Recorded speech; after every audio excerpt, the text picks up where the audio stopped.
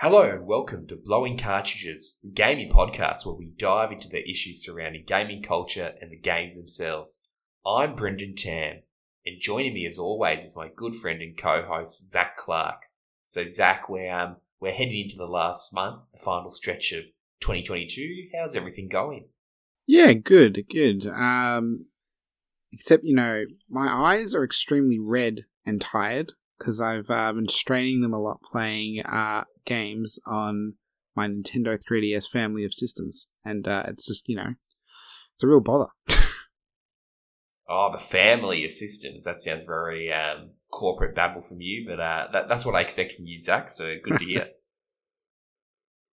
And I know there's a few enthusiasts of the quote-unquote Nintendo 3DS family of systems, so today we have a good friend of the show, Luke, with us to talk about a particular system that's close to our hearts, the Nintendo 3DS, which celebrated its 11th anniversary this year. It did celebrate its 10th anniversary last year, so some might argue that we should have talked about it then, but as listeners of Blowing Cartridges know, we are sometimes behind the 8 ball. So thanks for joining us, Luke, and have you been straining your eyes recently on the Nintendo 3DS?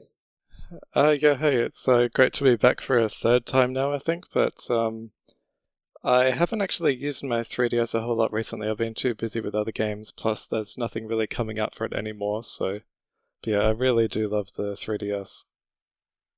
Yeah, so I think that's one thing that's going to bind us all together, because we're all, I guess we're all a similar age, and we were all in a similar place in our lives when the 3DS came out, and I know for me personally, it was one of the first, well, not really the first console I bought myself, but it was one of those first consoles that I really got involved about the launch, and I had a pre-order and was very keen to get into it. And yeah, it'd be the first system, at least for me, and maybe you just miss out on it, Brendan. And I don't know if it's true for Luke because you're a little bit older, but it was the first system that came out as I was a legal adult, I think, if that makes sense. So I think I was in first year uni when it came out, so it was and I think, Brendan, you might have been last year of high school or something like that, if I'm not mistaken. I would have been second last year of high school. Wii U was sort of that console for me, in that I think I was 18 and finishing high school when the Wii U came out. Okay, because I was 21 when the 3DS launched, so it was the first system I bought for myself at launch. Yes, and I guess for the listeners who might not be aware, the launch of the 3DS was 31st of March 2011 in Australia. It was a bit earlier in Japan and America, but it was at the start of 2011. And I think, correct me if I'm wrong, but, well, the Wii was similar, but it was one of those consoles that it felt like the launch was very close to everywhere in the world. Because I know before the 3DS, before the Wii, it always felt like Australia got things at least a month or two later than everyone else. Yeah, I mean, this would be one of the last systems from a major console manufacturer.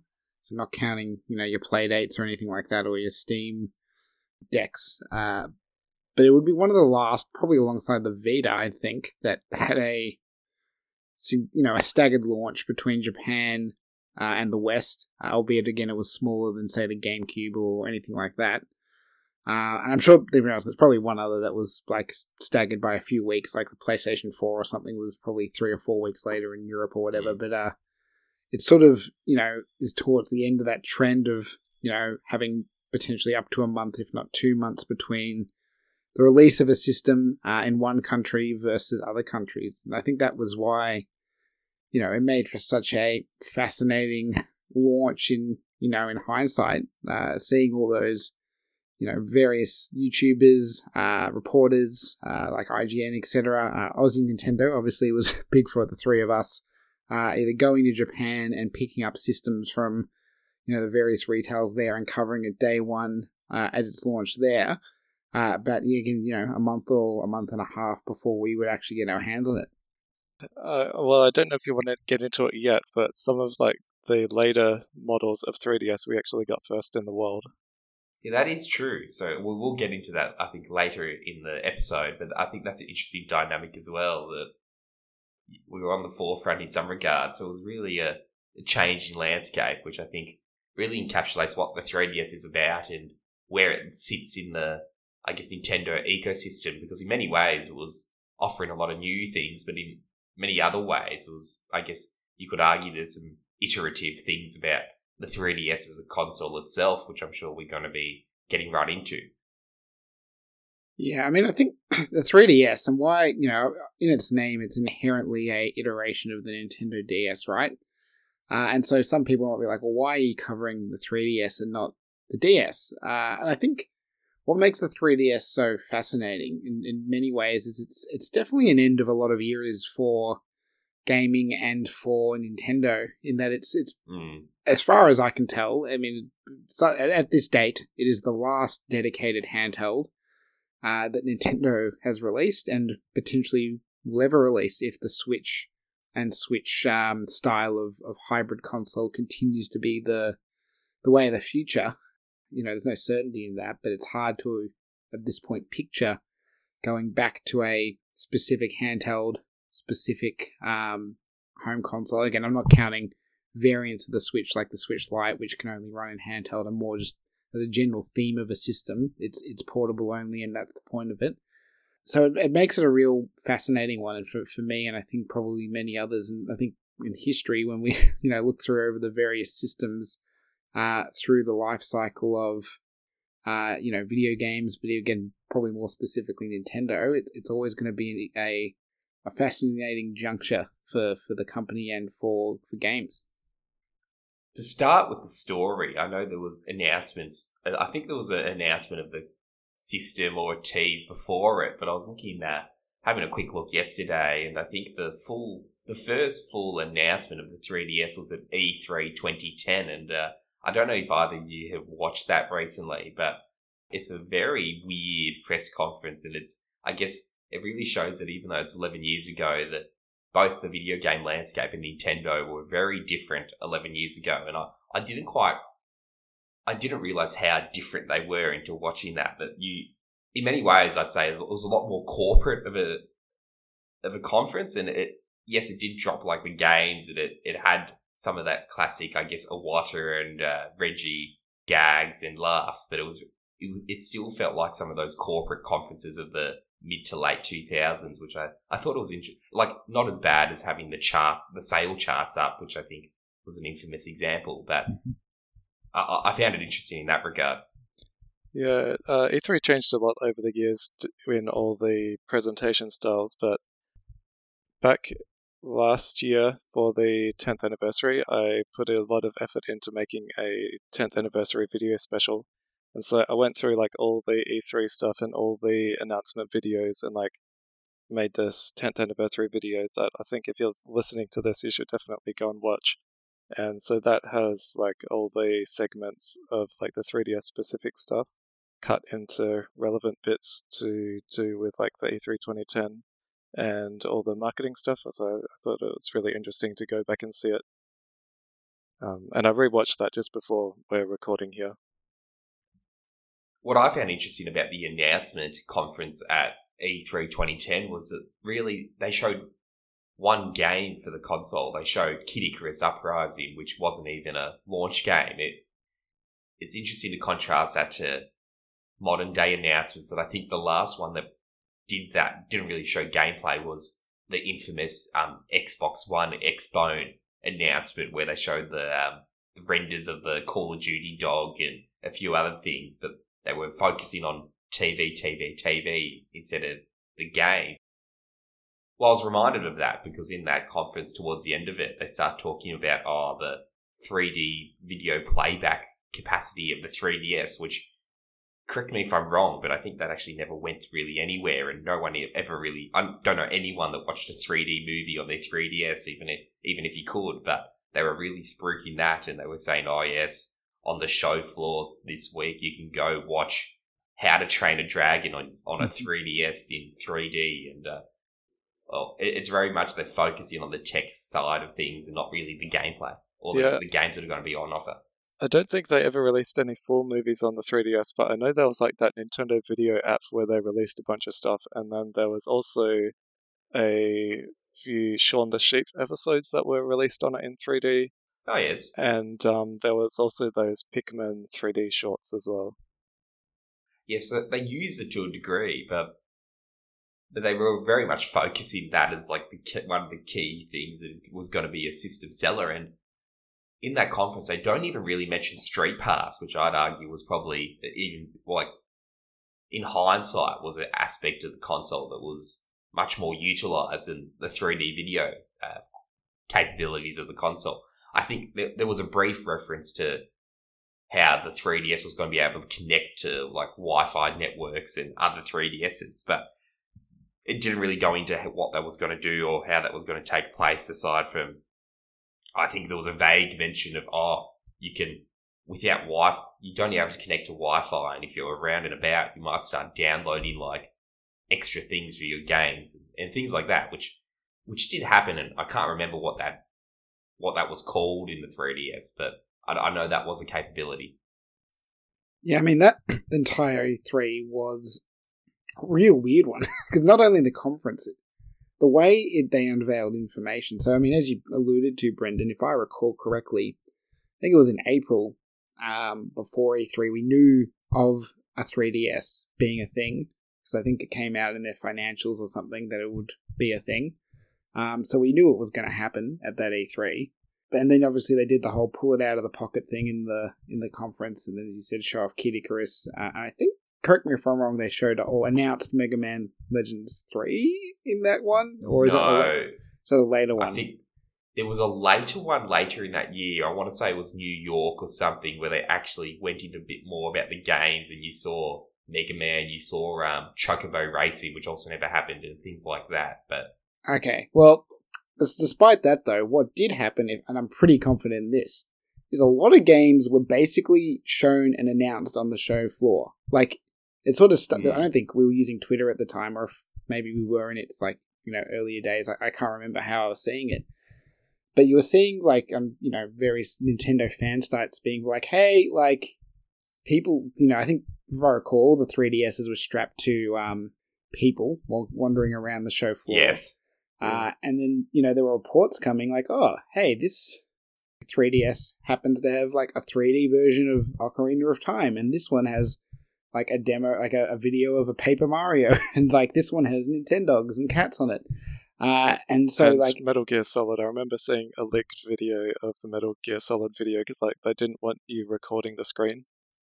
Yeah, exactly. It's such a weird way. It was like a viral way of like announcing games through people just discovering them on the show floor. And then again, my memory will be a little foggy, but I think they eventually added those games and screenshots that were there onto the like Nintendo's E3 like hub website that they typically used to run every year. I don't know if they'll still do it going forward, but that's beside the point. So it was a really like, particularly as a uni student with more time on his hands than he does today, just to sort of follow the blogs and just hear people like feeding out these like dribs and drabs of information. And like, I remember Steel Diver being a big thing because it's like, oh, this is like that DS demo they did back before I think even the DS launched, and like it's back again and it's in 3D. It was just a really wild way of announcing quite a few games, many of which would be launch titles, which I'm sure we'll get into in a second. Or if not launch titles in those early few months of the 3DS. But yeah, not in a montage in a press conference that everyone around the world was potentially watching that was interested, but just, virally through demo units wandering around the show. At the end of that E3 2010, there was like a whole heap of models came out with 3DSs tethered to them so people could play it right while they were still in the like conference area. It was pretty funny. In the Nokia feature, it was quite funny watching Reggie sort of announce it, like, yeah, you don't have to go anywhere, and like at the very end of the video, he's explaining, yeah, just stay where you are, and they'll come to you, and like it's just a horde of middle-aged blonde women, like nearly every single one. It's quite I don't think they'd quite do it the same way if they were doing it in 2022. Is what I'd say. No. It's a bit cringe, honestly, watching it now. And I guess There's probably a few themes we can unpack about the announcement and some of the aspects of the console they were focusing on and they thought were the selling point. But it probably is good to, I guess we'll move up to the launch and then we can talk about some of those other themes and aspects. And so the launch was, as we said, in end of March 2011.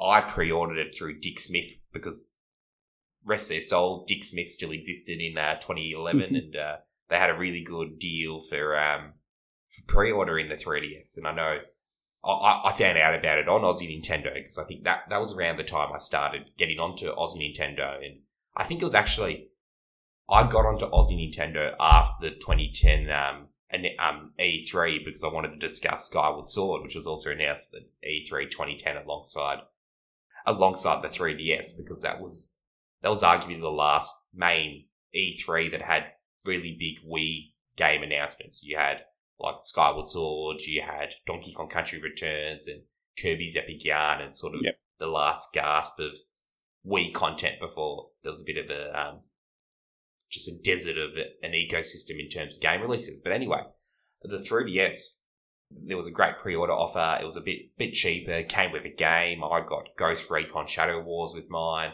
So I remember eagerly waiting for it to arrive via mail and really get into it. So I think you mentioned it earlier that both of you got it at launch. Did you have a similar experience? What games did you get at launch? So I pre-ordered mine at EB, and I got the Lego Star Wars 3, I think it was, and Street Fighter 4, because at the time, back then I used to go to LAN parties, and I kind of liked Street Fighter, or I was trying to get into it, and I thought it'd be fun on the 3DS, but I didn't end up playing it very much. But yeah, Lego Star Wars, I really liked the Lego games, so it was fun. I think I had the same experience as you, Brendan, for the most part. Also the Dick Smith order, so I think I had uni class in the morning, and then I came home probably around midday, and luckily it had arrived. I didn't do Ghost Recon, I did Rabbids 3D, which was a very subpar 2D platformer.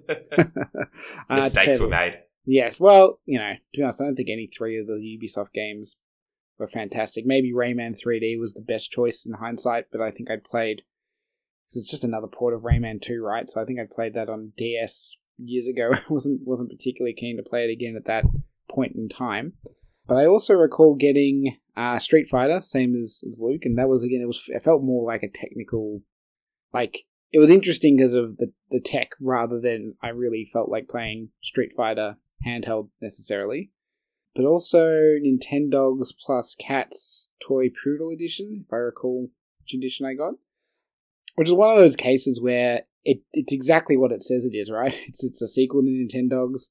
It added in Cats. It was certainly delivered on all fronts. I think it was, you could call it a good game. It's just the novelty of Nintendogs probably isn't as present there a second time round, especially when you're maybe a bit older and not as interested in those kind of pet sim games. But it was, I think it was the only first party game available, if I'm not mistaken, on launch day, notwithstanding a couple came out shortly after. But you can correct me if I'm wrong on that one. Yeah, I kind of forgot about the 3DS version of Nintendogs, because I liked the one on DS when it came out, but I was probably only 15 or something when that happened. But yeah, I don't often see the Nintendogs plus Cats at the retro game shops I go to, so I don't know how well it sold. And so I've never actually played that one. Well, Nintendogs is an interesting game for the context of the 3DS, not only because, as I said, I think it's the only launch title that Nintendo actually made, but the concept of Street Pass, which I don't know if we want to get into pretty soon, but probably also with the packing games as well, which we'll probably touch on. But that concept kind of started a little bit with the original Nintendogs, because if I recall, there was some mode where you could put it on kind of your dog was walking and you could close your DS shell and you could sort of pass another person's dog and trade presents, if I recall. And there was a couple of other DS games that tried similar stuff, like Dragon Quest 10, not 10, would have been 9, if I'm not mistaken. I think it was called Bark Mode. Yeah, Nintendogs, I think it was Bark Mode. Yeah, correct. And I think that's clearly was the genesis of what became the system-wide feature of Street Pass.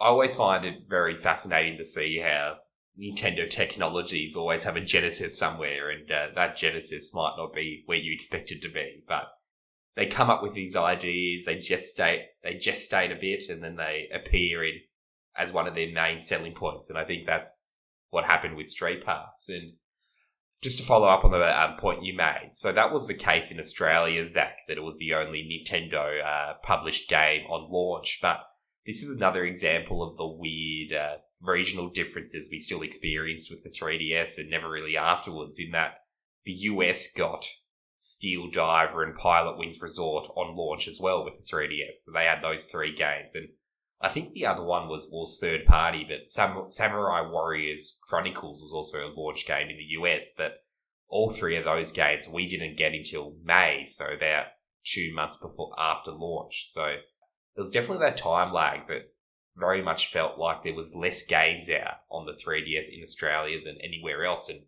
given in the context that people in the US particularly were complaining about the lack of games and the lack of content on the 3DS, which became quite a big issue in the first year of the system, it adds another layer to the narrative, I think, that out of all those launch games we mentioned that we got, and there's some others that we haven't mentioned, like your Ridge Races and Asphalt, and really it was all games that were either ports or not really anything inspired. There wasn't really any original content that you could get at launch.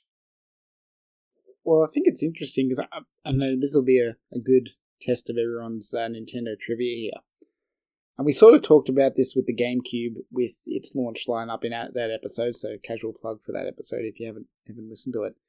But I think this might be the first system without like a Mario universe game that was at launch. Like, yes, pretty much, like, if you count Luigi's Mansion as a Mario game for GameCube, then every other system prior to 3DS, Mario was there. And not only was Mario not there at launch, it didn't have any like short-term, window for a Mario game popping up. It wasn't like we're expecting one to come in May or June even. It'd be a few months, if I recall, if not longer, before Mario would make his proper debut on the 3DS. So I think it certainly took a lot of long-term fans by surprise, because if you look at, let's just use the American lineup because it's a bit more generous to Nintendo there.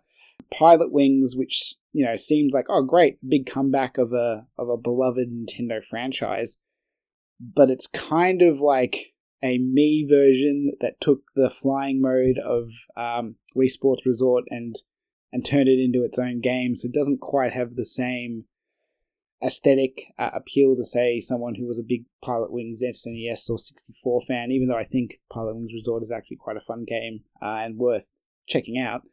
And then Steel Diver was, again, just a new IP, but again, very weird. Like, controlling a submarine, I imagine in real life, is quite, awkward, quite janky, and they've definitely intentionally made controlling a virtual submarine quite janky in this, what I'd effectively call a slow shmup, if I'm remembering the gameplay correctly.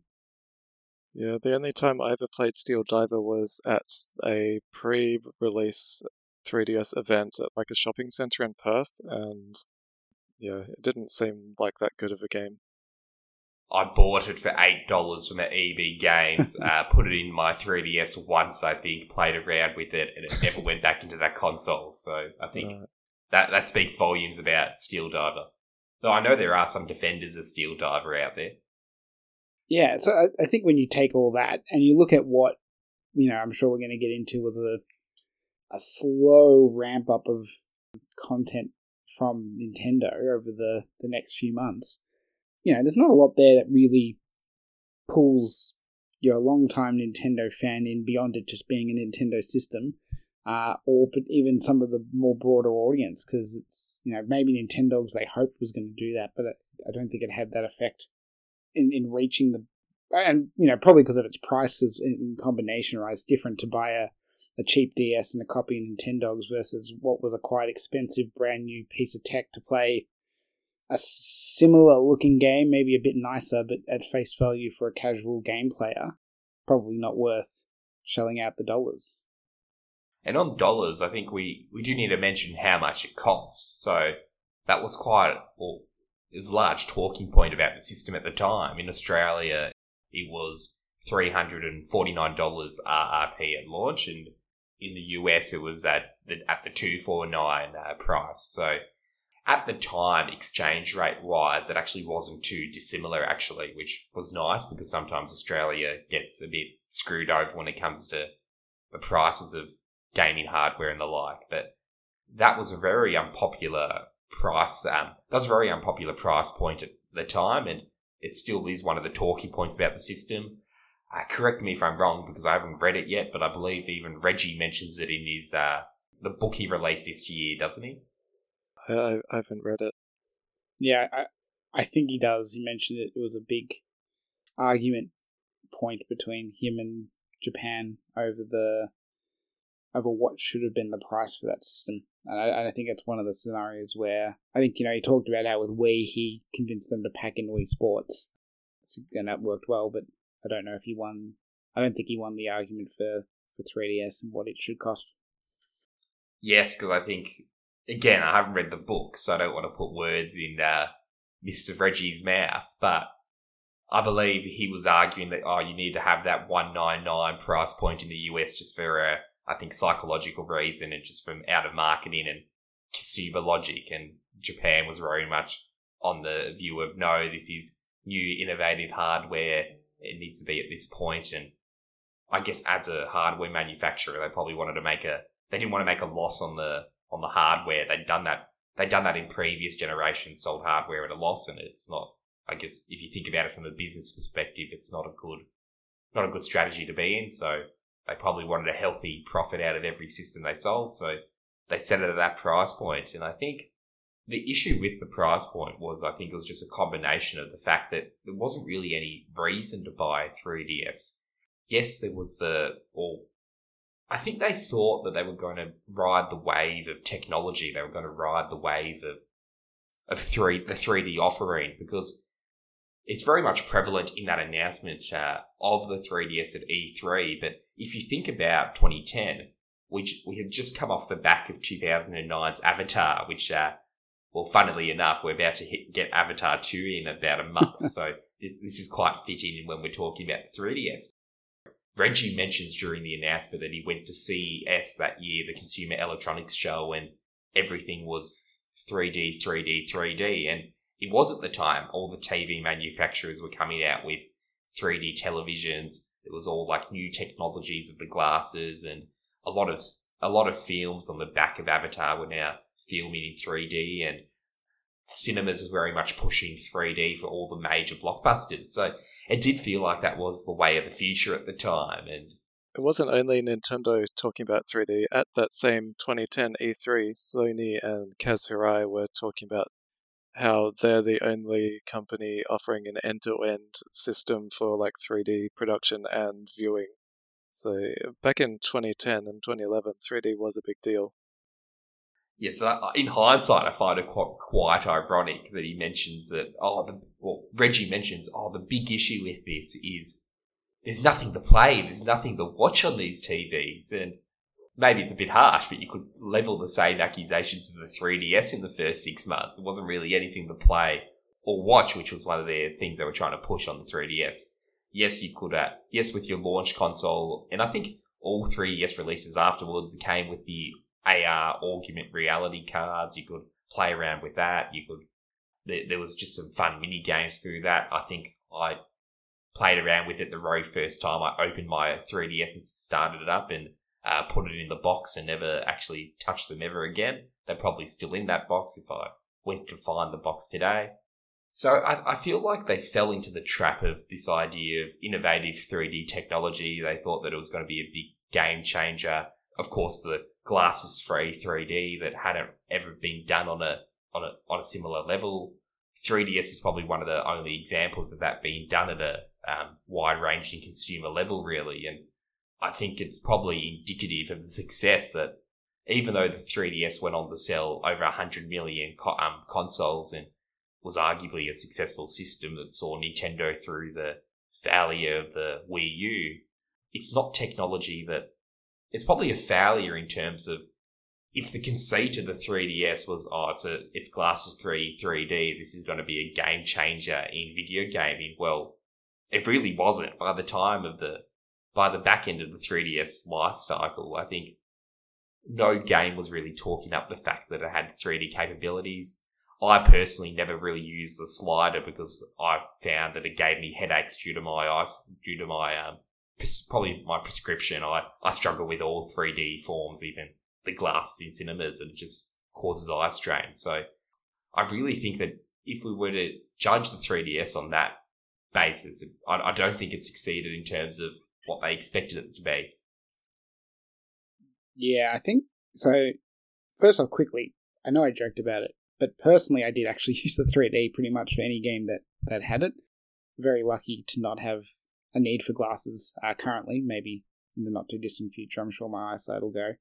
But at that time in particular, I can handle it, and I think once they did the revision, we'll eventually go through all the revisions, but with the new 3DS and the head tracker that made the 3D a bit more stable if you moved left or right, that even solidified my use of it further. But I think you're right that the tech was not the selling point they thought it would be. There was a lot of messaging at the time of if you're, I think, 12 or 13, under the age of 12 or 13, I can't remember specifically, do not use the 3D. And that I don't think helped. I think they had to say it probably for liability reasons. But, again, as a parent and a system that was heavily, focused on a younger audience, plus us, but kids were definitely a big factor of the success of 3DS in the end and previous Nintendo handhelds. That's a tough thing to hear. You don't want to risk your kid's eyesight to video games more than you already thought you were. And again, it's similar to the Wii U. It probably also suffered from the naming being 3DS. It might not be obvious it's a new system with new games that do not run on the previous DSs. So if you're a parent with a 10-year-old, you're going, well, I'm not going to spend $250 US, 350 Aussie to get a 3DS for my kid because they can't use the 3D anyway. So there's literally no point. Notwithstanding, in reality, there were games the kid might want to play that could only be done so on 3DS. But again, if you're a parent who's not super informed, it was not necessarily what your mindset was thinking at that point in time. So yeah, I agree. The tech, in some ways, was probably one of its biggest missteps in terms of its initial struggles. And as you said, I think was largely abandoned towards the end of the system's life, with a number of games not even having 3D as an option, and also, of course, the existence of the 2DS systems allowing you to purchase a cheaper DS without the need for 3D, making the feature essentially unessential, right? Because then they couldn't make any games that required 3D in any heavy capacity going forward, or they risk cutting off a large section of the audience.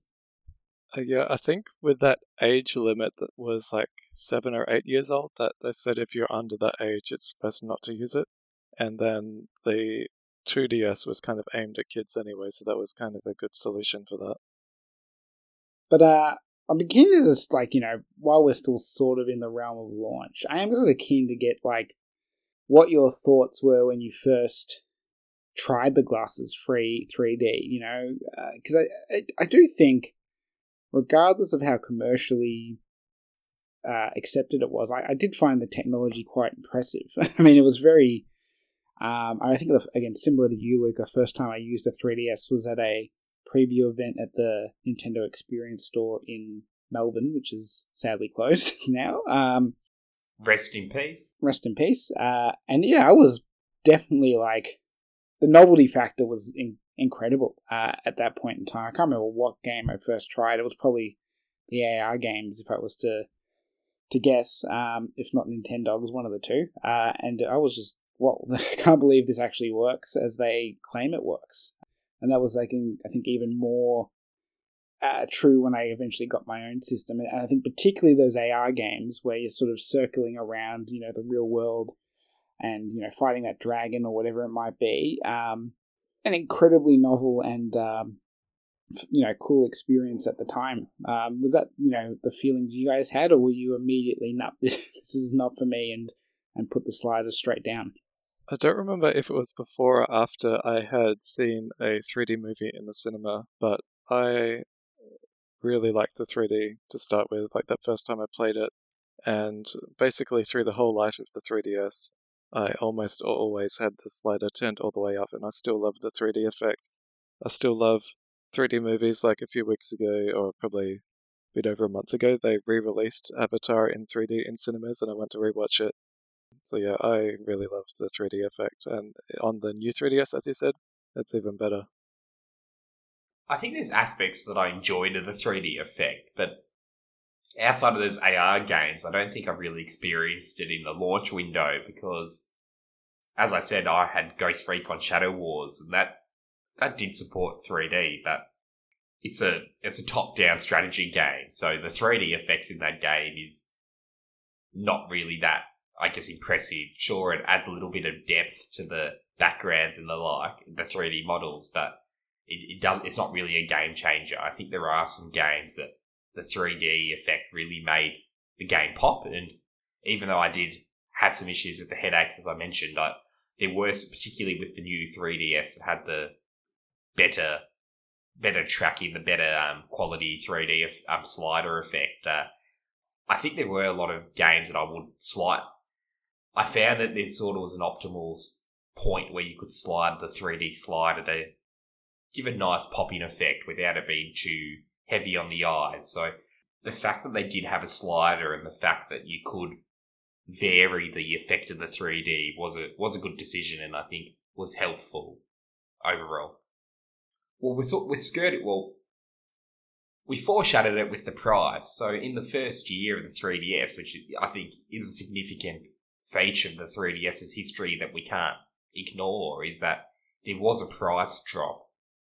And I haven't written it down in my notes, which is probably a bit of a failure as a host or co-host of a podcast. But do you guys remember how much it dropped in price to?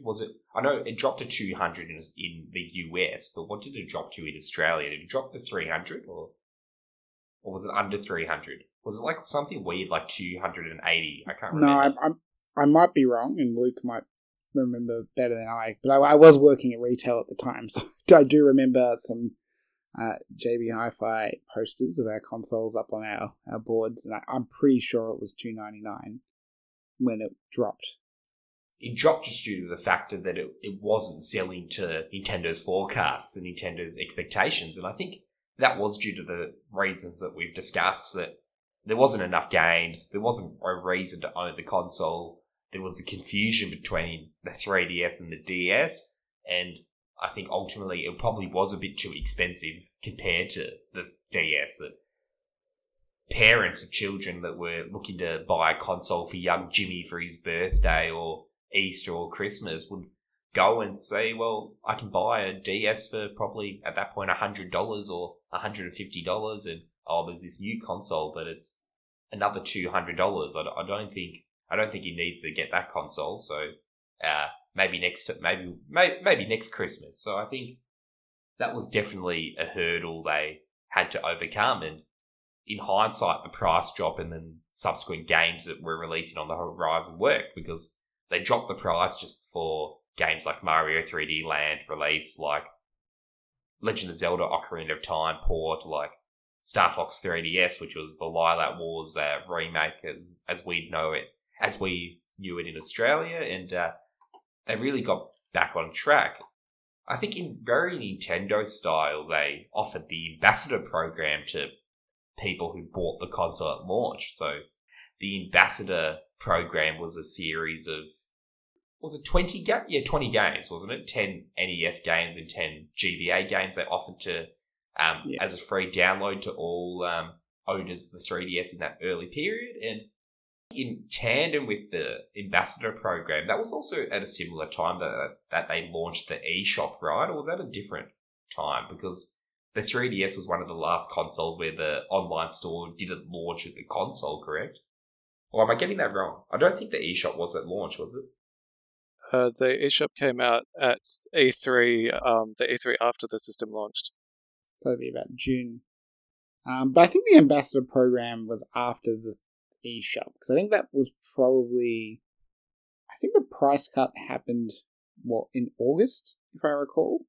Yeah, after E3, yes. So that would make sense. Interesting, actually. I don't know if this is accurate or not. Maybe I'm wrong. I've just gone to the ambassador program, so I want to look at the list of games. It says here in the US it actually dropped to $169.99 from $249.99, which is bonkers.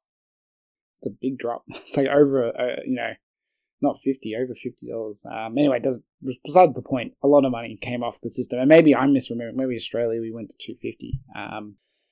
Either way, we definitely saw a big price cut. But yeah, the ambassador program is again one of those things that in history of the peculiarities of the 3DS is always going to stand out to me, because not only you get that little specific app that just says you are an ambassador and that's about it, and that's the only way to get it, but all those games were also exclusively via the ambassador program. They never there might be a couple of the NES ones that I'm forgetting got turned into what do you call them, like the 3D classics. I don't think so, but there might have been some. But the Game Boy Advance ones in particular, no, you could not get them any other way. There was no option for a normal 3DS user post the ambassador program period to buy those games. They said it was going to be exclusive Game Boy Advance games to the ambassadors, and then people always said that eventually they will release it to everyone, but no, they never did.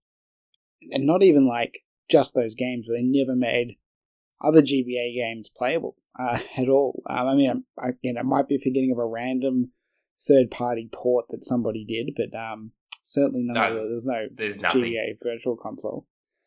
And they're all pretty big games. We're talking like your Metroid Fusions and your Minish Caps, like flagship titles for the Game Boy Advance that were still held up and were quite bulky. So I mean, it was personally, if I had my time again, I'd do the same thing, because the ability to play those games on a 3DS, be it they didn't have 3D, I don't think, was worth that extra cost for me personally. So it was, and it makes sense, right? If you're a hardcore Nintendo fan, the value of exclusive Nintendo games on a system is always going to be pretty high, I would think. And I imagine there's a decent contingent of people in that ambassador wave. You'd have to be a pretty hardcore Nintendo fan to justify the purchase. So I think, for me at least, it made me feel okay about it. I'm curious to see for you guys if you did have any buyer's remorse at launch, and then did this sort of rectify it in any way.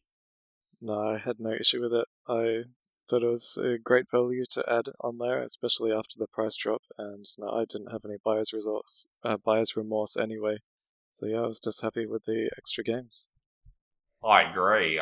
At the time I was still in high school, so my capacity to buy games was still relatively limited, so it didn't really bother me. And I know that in the first year of the console, and still to this day, if I went into my 3DS and looked at the statistics playbook app thing, that you can go and look at how much time you put in different games, that Fire Emblem Sacred Stones, which was one of the ambassador programs, which owned on the GBA at the time anyway, was one of my most played games in that first year, because I was just enjoying GBA games. I was enjoying the NES games. That gave me an opportunity to explore games I'd never touched, like the original Zeldas, the original Metroid on the NES, and I enjoyed it very much from that perspective. So for me, it wasn't I guess the price drop wasn't really a moment that triggered buyer's remorse or anything. It was really probably helped by the fact that I didn't pay retail price for the 3DS at the time anyway at launch, due to that Dick Smith deal. That it was sort of, I wasn't upset about it at the time from memory, and I think coupled with the fact that as 2011 went on, more and more games were launching. Yes, a lot of them were ports, but you started to get heavy hitters, and you got Mario Kart 7, and I think we'll probably pivot to talking about games after we talk about console revisions, but it felt like there was momentum gaining for the system, that it was a system worth owning. Before we talk about console revisions, and only because we've talked about it a few times, and it was their day one, unlike the eShop, do we want to quickly talk about Street Pass in the system itself?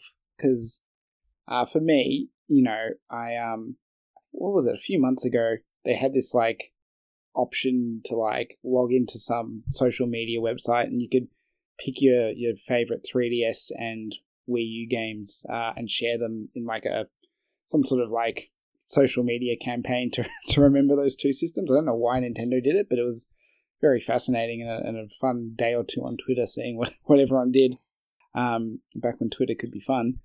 And for me, I put the 3DS Street Pass Plaza, I think it was called, as my number one experience on that system, because it was such a interesting idea and executed, I think, very, very well in terms of it being, core to the system. So everybody had that plaza and those two, the Street Pass Quest and the puzzle. The names always I forget because they're different between the US and Australia, and I never really called them by their proper names anyway, but the Find Me or the Puzzle Piece Collection one, they were just so simple but, so fun, and this weird asymmetric multiplayer of, for those who don't know how Street Pass works, it's effectively if you kept your 3DS on but, closed in sleep mode, and you're walking around the streets of, wherever you live, if you pass another 3DS user, the NFC sort of pings and trades a little bit of data from each system, and that, when you open up your 3DS, you can go, I passed, I think at the launch it was 10 people was the cap, but I passed 10 people, and you could, in Street Pass Quest, use their Miis to be little soldiers and keep fighting in this sort of linear RPG, and then in the puzzle piece game, you could basically take a piece of a puzzle that they've got and put it into your puzzle, and it's almost like trading pieces till everyone completes every single picture. And, incredibly simple, but incredibly fun, and it sort of encouraged, me to take my 3DS everywhere I went, because I always wanted to get some hits and, complete those puzzle pieces. So, keen to get your thoughts, both of you, on Street Pass. Yeah, I live in a small city, so I never really bothered trying to use it very much. I think I did a few times and maybe got one, but when I would go to Perth, I would take it with me, and I would usually get a few, which was nice, but not a whole lot. And then the best Street Pass experience ever was going to PAX in 2016 and 2017, where we would just get constant Street Passes. And then in 2019, when I went, it was kind of dying by that point, and there was nowhere near as many.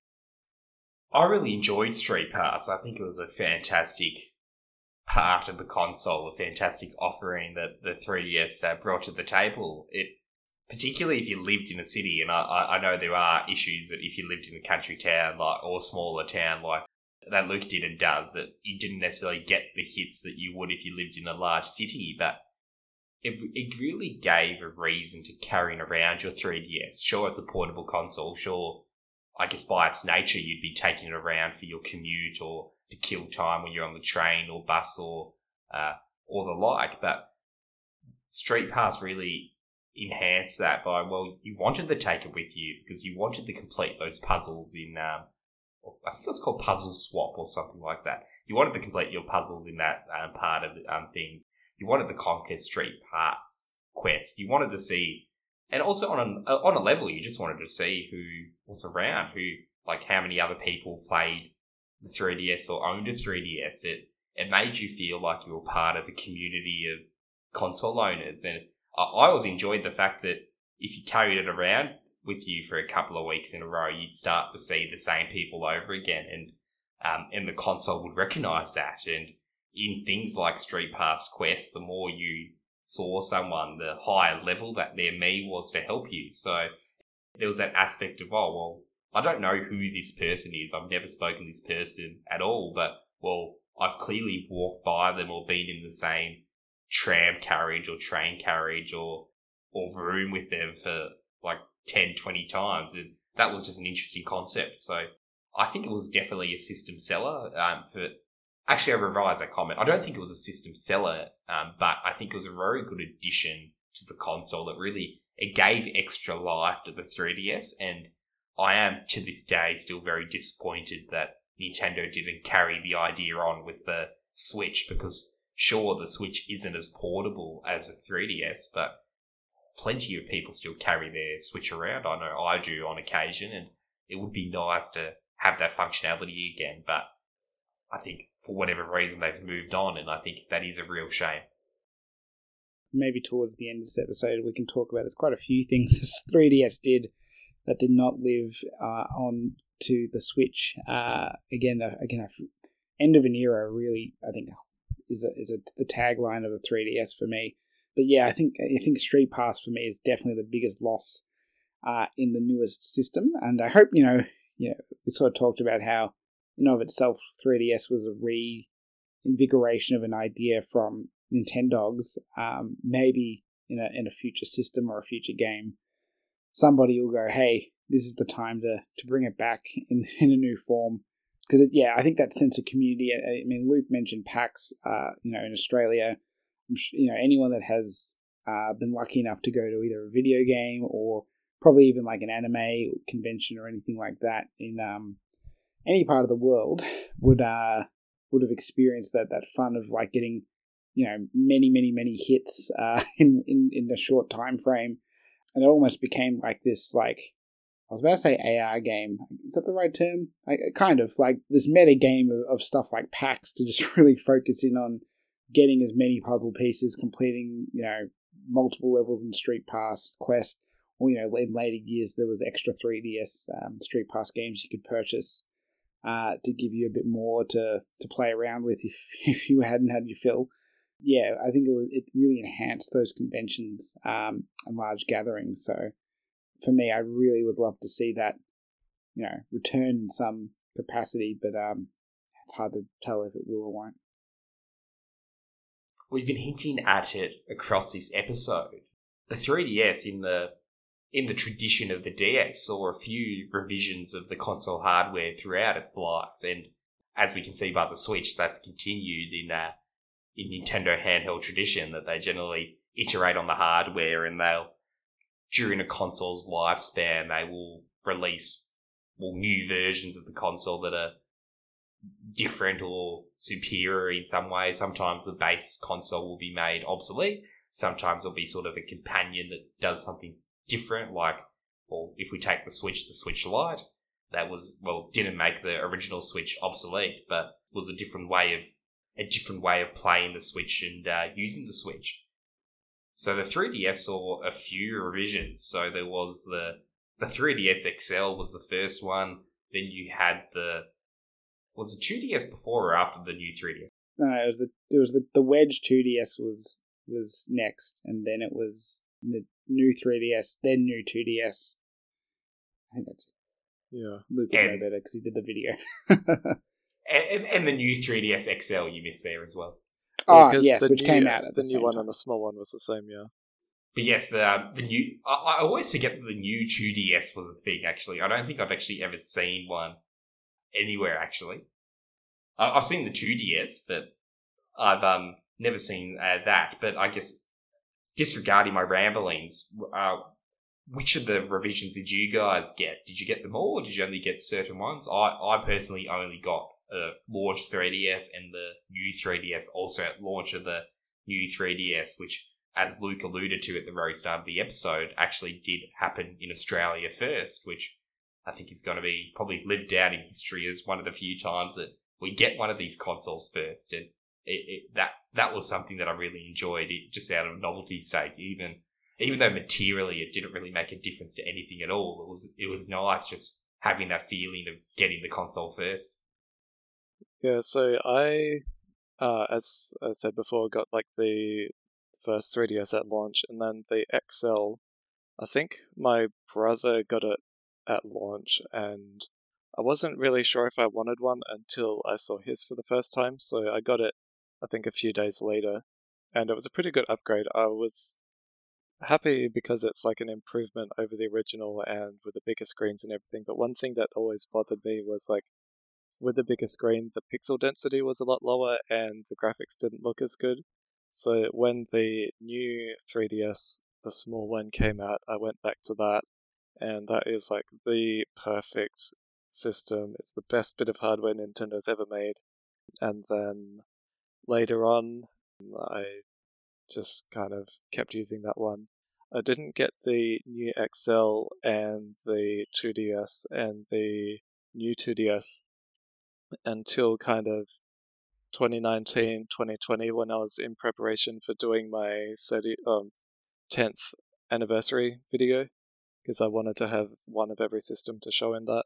But yeah, it was like the new 3DS is the one I like the most, especially with its wooden faceplate. It just looks amazing. I got the faceplate as well, and it does really stand up as one of my favourite pieces of gaming hardware as well. I still pull it out time to time to play, and well, of course, anytime I want to play a DS or 3DS game, that's my go-to console. I don't even know where my original launch 3DS is these days. I think I might have given it to my sister, and she probably has it in a drawer somewhere. What about you, Zach? Which of the revisions did you grab your hands on? And I guess probably another perspective you can offer, since you worked in retail during part of the 3DS life and would have seen some of the revision talk. I guess, how were the revisions, I guess, received in a sort of retail environment? Yeah, well, I'll quickly just go through what I picked up, and then I'll talk about my anecdotal retail experience from one store's worth of data in Australia. Yeah, so I got, obviously, blue 3DS at launch, which we mentioned before. 3DS XL I got, but I waited for a special edition because that was not an essential upgrade in my mind. And so I got I think it was a Pikachu 3DS XL, which I had to import from the UK because it didn't release in Australia. And that was my go-to system for quite a while until, the new 3DS family of systems. I skipped the wedge, the 2DS in its wedge doorstopper shape, and waited for the new 3DS. Definitely the hype of the only Australian Nintendo Direct I think we ever got, and the fact we were getting it first overtook me to compel me to give that system a purchase day one. Unlike you guys, I went with the XL version because while I loved the idea of the faceplates, which, for those who haven't seen one, the new Nintendo 3DS, not the extra large version, you could customize the front of the system or the top of the system, whatever you want to call it, with different faceplates. I think, again, one of those features that they thought would maybe live on longer than it did in terms of how many faceplates they would release, but besides the point, there were still quite a few, and a very good, I don't know if modding's the right term, but like custom faceplate scene, I think existed for a good while online, probably still does today if you wanted to buy something. But I like the big screens, so I was like, no, I'm going for the big system, and got the blue one there. And that's why I ended. I didn't bother with the 2DSs because, as I mentioned earlier, I like the 3D, and unless you're needing to have one of each for a video like Luke did, or just like to collect things for the sake of it, there's not much point getting a 2DS if you own a 3DS, because again, you can just turn the slider down and it does the same thing. So I just didn't feel the need. But yeah, how did it go at retail? I mean, I'm sure you could pull up sales data to see how they all sold globally, but the vibe for me was definitely that the 2DSs had a lot of life to them. I think the cheaper price point was probably the big thing there, and again, a lot of people didn't need the 3D, so they sold quite well, and I think the XLs tended to sell better than the smaller ones because, again, the price differential on the flip side was not that much more, and it was enough.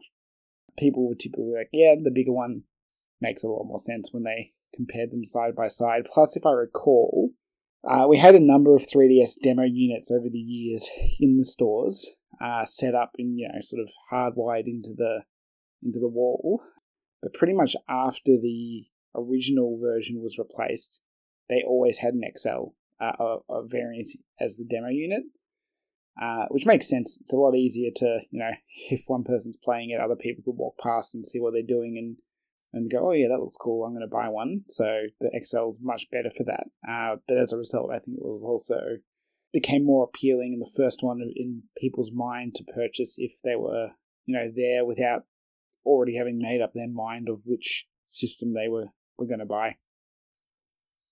Yeah, and then in the US, when the new model came out, they didn't even release the small one to start with. Like, it was released quite a bit later.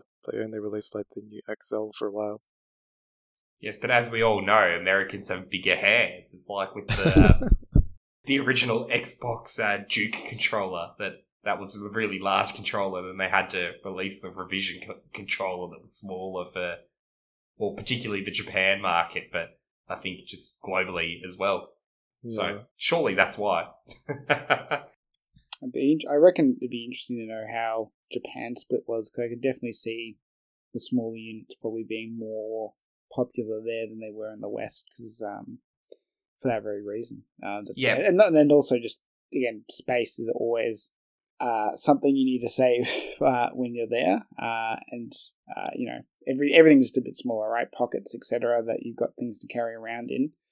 Yeah, I could see them potentially being more successful in Japan, which is again probably why Nintendo kept making small versions instead of just completely going full big.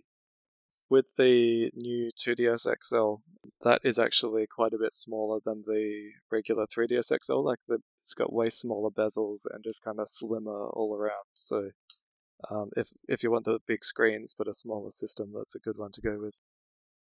I actually didn't know that. That's an interesting fact. And I think to answer your question, Zach, from scraping my mind, because I used to follow the weekly Japanese sales when they were still available. Unfortunately, you can't really get the figures anymore to the same degree, but it was definitely the case in Japan that the normal size 3DS did outsell the XL. Like, there was a market for the XL. The XL still was selling, and the 3DS was a very high seller in Japan, but there was a preference for the new 3DS over the XL, and I think the new 2DS over the new 2DS XL, but that's all just, I might be wrong there. That my memory might be failing me. Well, we've talked a lot about the hardware. Is it time we start talking about the games, which is 3DS games? I mean, first off, by default, obviously plays DS games. We're not going to talk about for DS games in this one. We're really going to focus on 3DS native software, is what I'm going to refer to it as. And obviously the price drop we mentioned before helped in turning around the 3DS, but the games, I think, were absolutely the reason this system ended up being, one of the more successful handhelds and systems that Nintendo have put out over the years. And I think it really kicked off, we kept talking about this drought of games, and I think if we compared it to other systems, this drought actually felt probably quite short, but at the time it definitely felt long. Because, if we look at 2011, the launch year, we got, Ocarina of Time 3D, Star Fox 64 3D, two, remakes of beloved Nintendo 64 games, but then also Super Mario 3D Land and Mario Kart 7 by the end of the year as well. A lot of people swear by 3D Land as one of the best Mario games, particularly one of the best handheld ones, and it was one of the few games that did some clever stuff with 3D in terms of some of the puzzle solving. And then, Mario Kart, even the worst Mario Kart, is going to be quite a big deal for any system. And despite this one missing Waluigi for whatever reason, and thus probably is the worst Mario Kart just because of that reason alone, it made for a fantastic bundle game. I think going forward, you would often see Nintendo 3DSs with Mario Kart 7 as a pack-in, particularly around that sort of holiday season, because it's just Mario Kart plus Nintendo system is a no-brainer. And Nintendo knows that. I think except for like the Pokemon bundles, almost every 2DS had Mario Kart 7 pre-installed.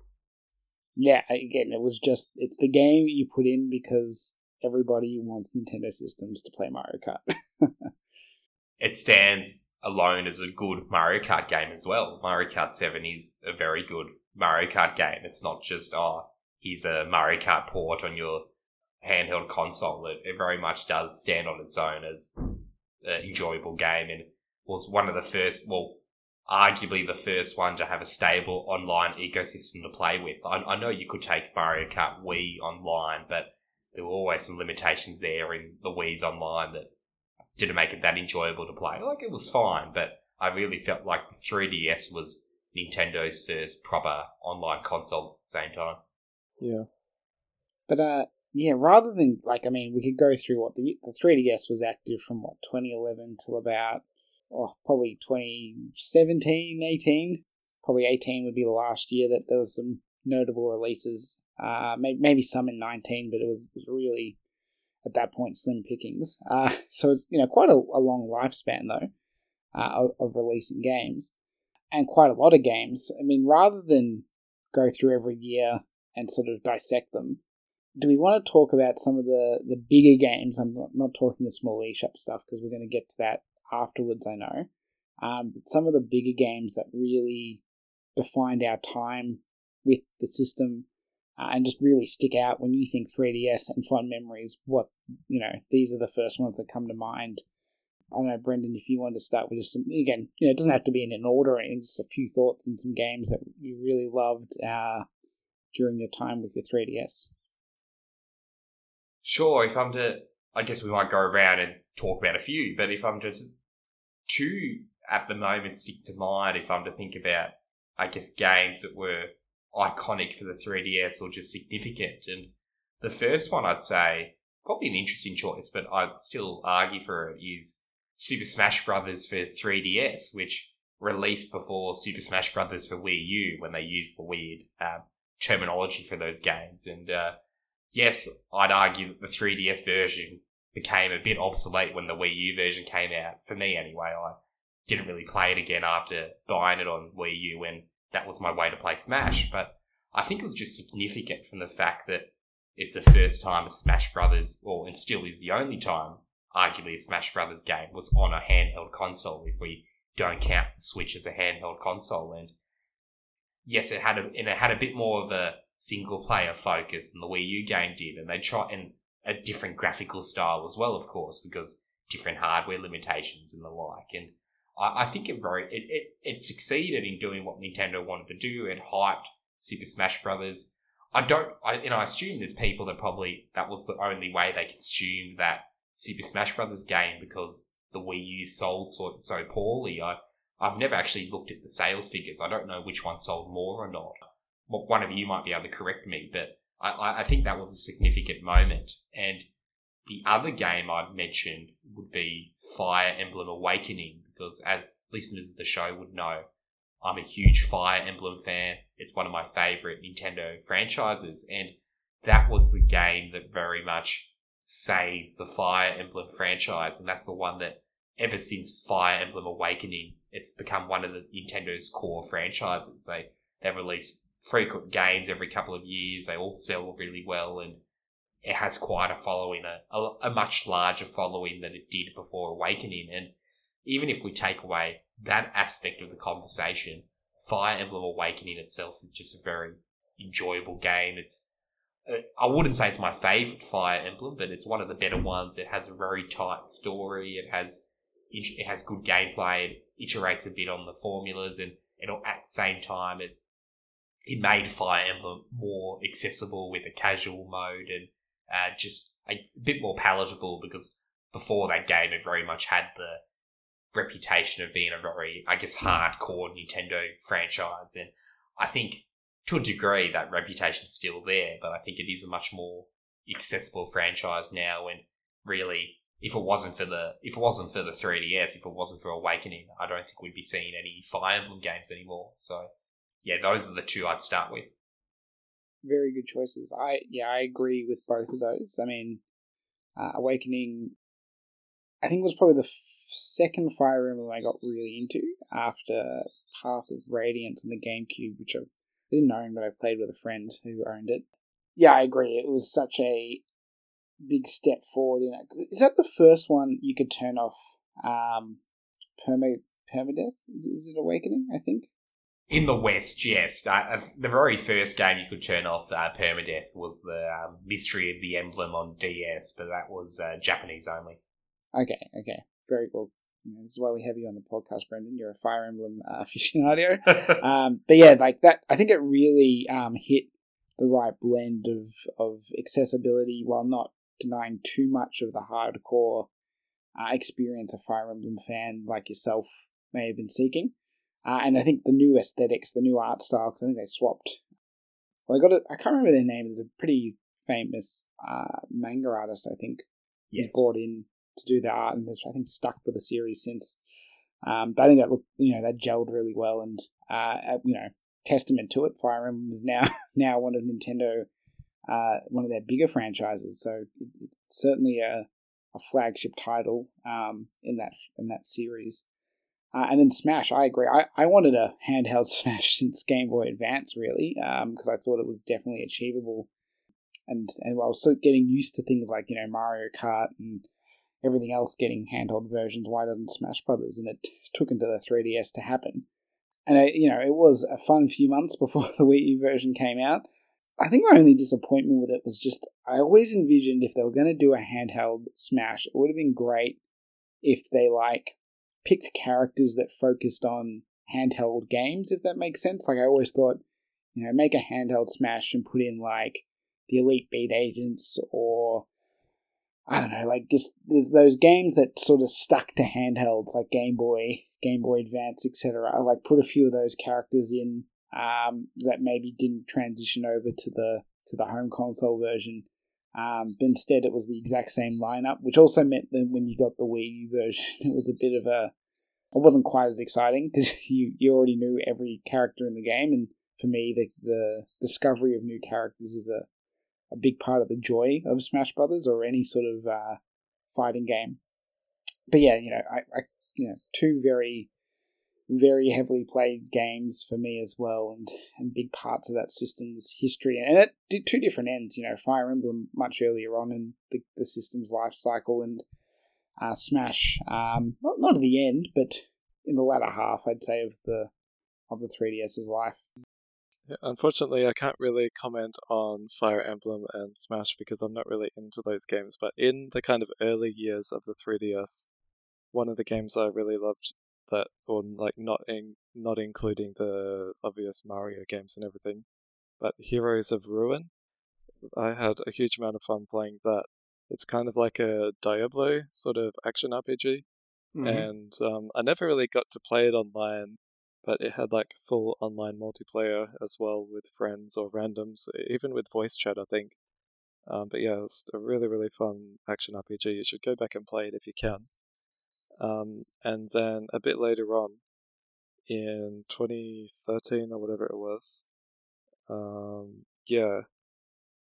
Kid Icarus Uprising, because I remember that coming out and seeing all the hype about it and everything, and it kind of looked fun, but at that sort of time I wasn't really sure how much I was into kind of action games like that. But I was on a holiday in Victoria, and I had my 3DS with me, and I needed something new to play, so I went down to the local EB and saw that and picked it up, and yeah, I just loved it. It's such a fun game. And brought the iconic 3DS accessory that was widely used afterwards with the stand. Yeah, that's the one. I've still got that stand. I've still got mine as well, and it's one of the reasons we started this podcast, because one of the ideas, topics we had was around the interesting control scheme of Kid Icarus Uprising, which was very divisive at the time, and is the reason the stand exists. And I agree with you. Kid Icarus Uprising is one of my favourite games of the system. If I was putting together a top 3, a top 5 of games as a whole, including eShop games and retail release games, that would be up there for me easily. It's pure Masarai Sakurai game design, has all the fun challenges that he puts in Smash Brother games. It has really tight gameplay and very fun writing, as everyone would know who's played that game. It's just a very fun game from start to finish, and it has a lot of replayability as well at the same time. really the only thing. Yeah, and it even has online, so like it really offered everything. I don't know how much longevity that online mode had. I played it a few times and had some fun with it. I believe the Aussie Nintendo game played it a bit at the time as well, but my vague memories, I think it was mainly Mario Kart 7, but I think we did do Kid Icarus Uprising as well. Yeah, I mean, Kid Icarus Uprising was such a good revival of a, like, to be honest, not a particularly deep franchise with 2 games to its name. And a Smash appearance. and a Smash appearance, which, to be honest, the Smash appearance was like the first steps to that rebranding of and revival of Kid Icarus, obviously with Sakurai helming both. But yeah, God, that game was so ambitious. Like, as you mentioned before, the writing, but it's not just writing; it was voice acted. Like, it was good voice acting in. I don't know about Japanese. I assume it was fine, but in English, it was good. It wasn't like the usual. They've got someone off the street and they sound incredibly awkward. It was, really good known voice actors from like the anime scene, and it just, Palutena, Pitt did fantastic jobs, both of them. Hades, and I'm blanking on the other girl's name that is like an assist trophy in Smash, but Viridi, yeah. Anyway, all of them fantastic. But also, like, and probably often forgot until you dig through your cupboard, had an entire like AR trading card game thing linked to it as well. Like, you got a few cards with the game, and then you could buy like packs. And I don't think it was particularly successful, but again, they just really went all out in this game, in this world. And it's just such a shame that at this point of recording, they have yet to capitalize on all the work Sakurai did to revive and flesh out the Kid Icarus world. Because you could easily make another game with that cast on Switch or anything, and it would, I think it would be incredibly successful. Yeah, because for a portable system like the 3DS, that game had such high production values that you don't usually see on a portable system. It's usually more for a home console, which we see now with the Switch. But for back then, it was just such an amazing game. And I think really you hit the nail, Zach. It was that first time that a Nintendo published game embraced things like voice acting, embraced things like, well, I wouldn't say embrace things like having an amusing story, because there's the original Paper Mario games, and there's many quirky and fun Nintendo games out there before and after Kid Icarus. But I think it was just the entire package, and it was just a bit cinematic. And in a period where all the major 3DS games, or a lot of major 3DS games, were either ports or sort of reiteration on existing formula, it did feel like it stood apart. I might quickly talk about my set of most remembered 3DS games. I'm not saying these are the best, but I think they're very good, and they stick out a lot. Because these 3, well, one of them is a bit of a cop-out. It's not a game, it's a few games, but you'll see why I'm talking about in a second. But they would all be games I would call that they hit zeitgeists. They were all over. Again, social media was really prevalent during the 3DS era, Twitter, Facebook, etc. But also just amongst people I knew. I was, again, luckily at uni for most of the 3DS life, and then obviously left uni and through to my adult working career, and knew a lot of people from video game clubs and the like who had 3DSs. And these are some of the games that a lot of people had and were playing, and just there was a lot of talk about them. The first one, I think, very obvious, and repeated by probably 10, 20 in 2020 was Animal Crossing New Leaf when that came out on 3DS.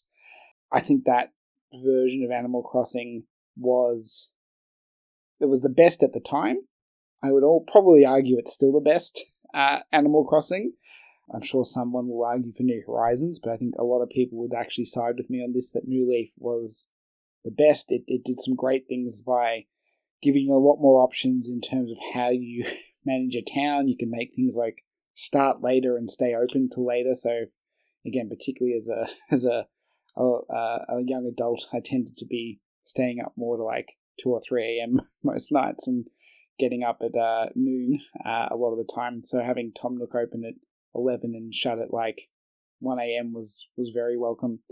It had great online and had, a lot of things to do, actually, when you connected together. You could play mini games together, which was a new thing for that version of the game, and then dropped for New Horizons.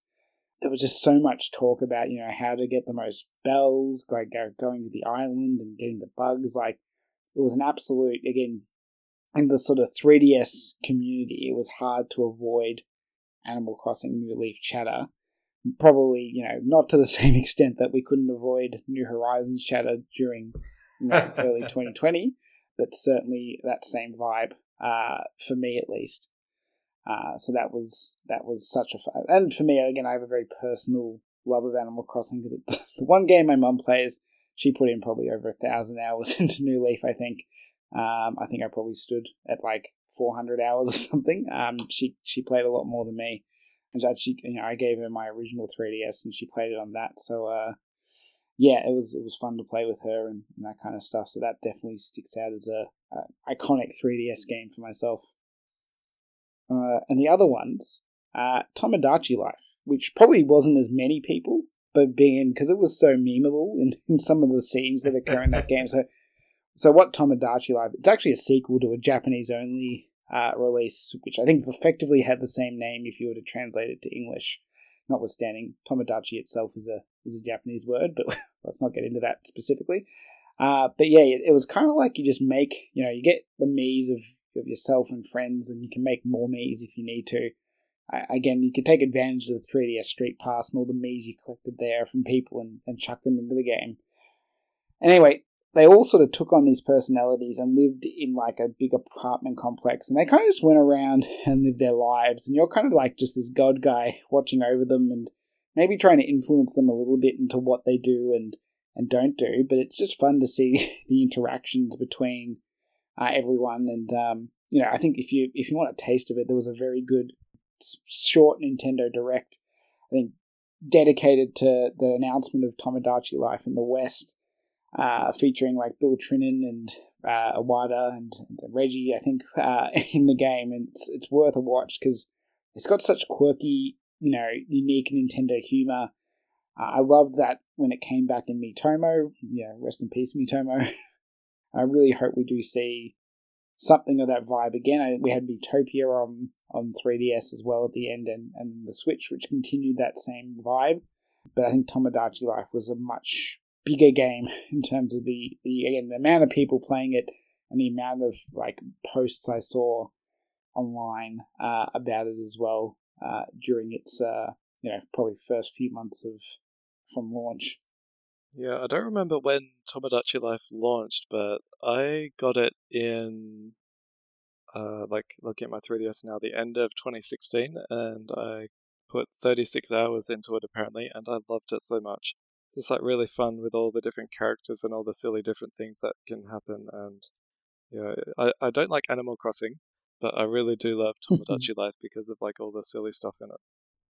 Yeah, it's a lot less game in some respects, but it's so like you don't have to do as much is what I'm saying as like an Animal Crossing or anything like that. But it was just it's just so weird and fun, and like there's nothing remotely like it in the market that I can think of. Even The Sims, right? Like it's not as simple as just make some Sims and see them do weird stuff. You've got to do too much tweaking. Before I move on to the last one, Brendan, have you played either Animal Crossing or Tomodachi Life? No, I never did. Animal Crossing, my first one I really played was Horizons in 2020.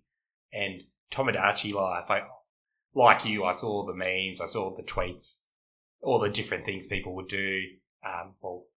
Could even post it on Miiverse at the time when Miiverse was a 3DS thing as well. And I thought it was a very interesting concept, but I guess just from the perspective of it not seeming to be much of a game there, I didn't end up picking it up and I'd never played it, but I'm glad to hear it kind of lived up to its quirky vibe. Yeah, no, it did.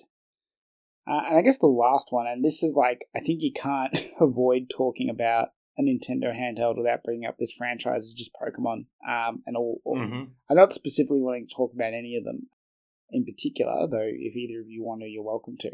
But yeah, I think it's be hard-pressed to say Pokemon as a franchise did not sell a lot of 3DS units. I think it definitely was a big part of its continued success.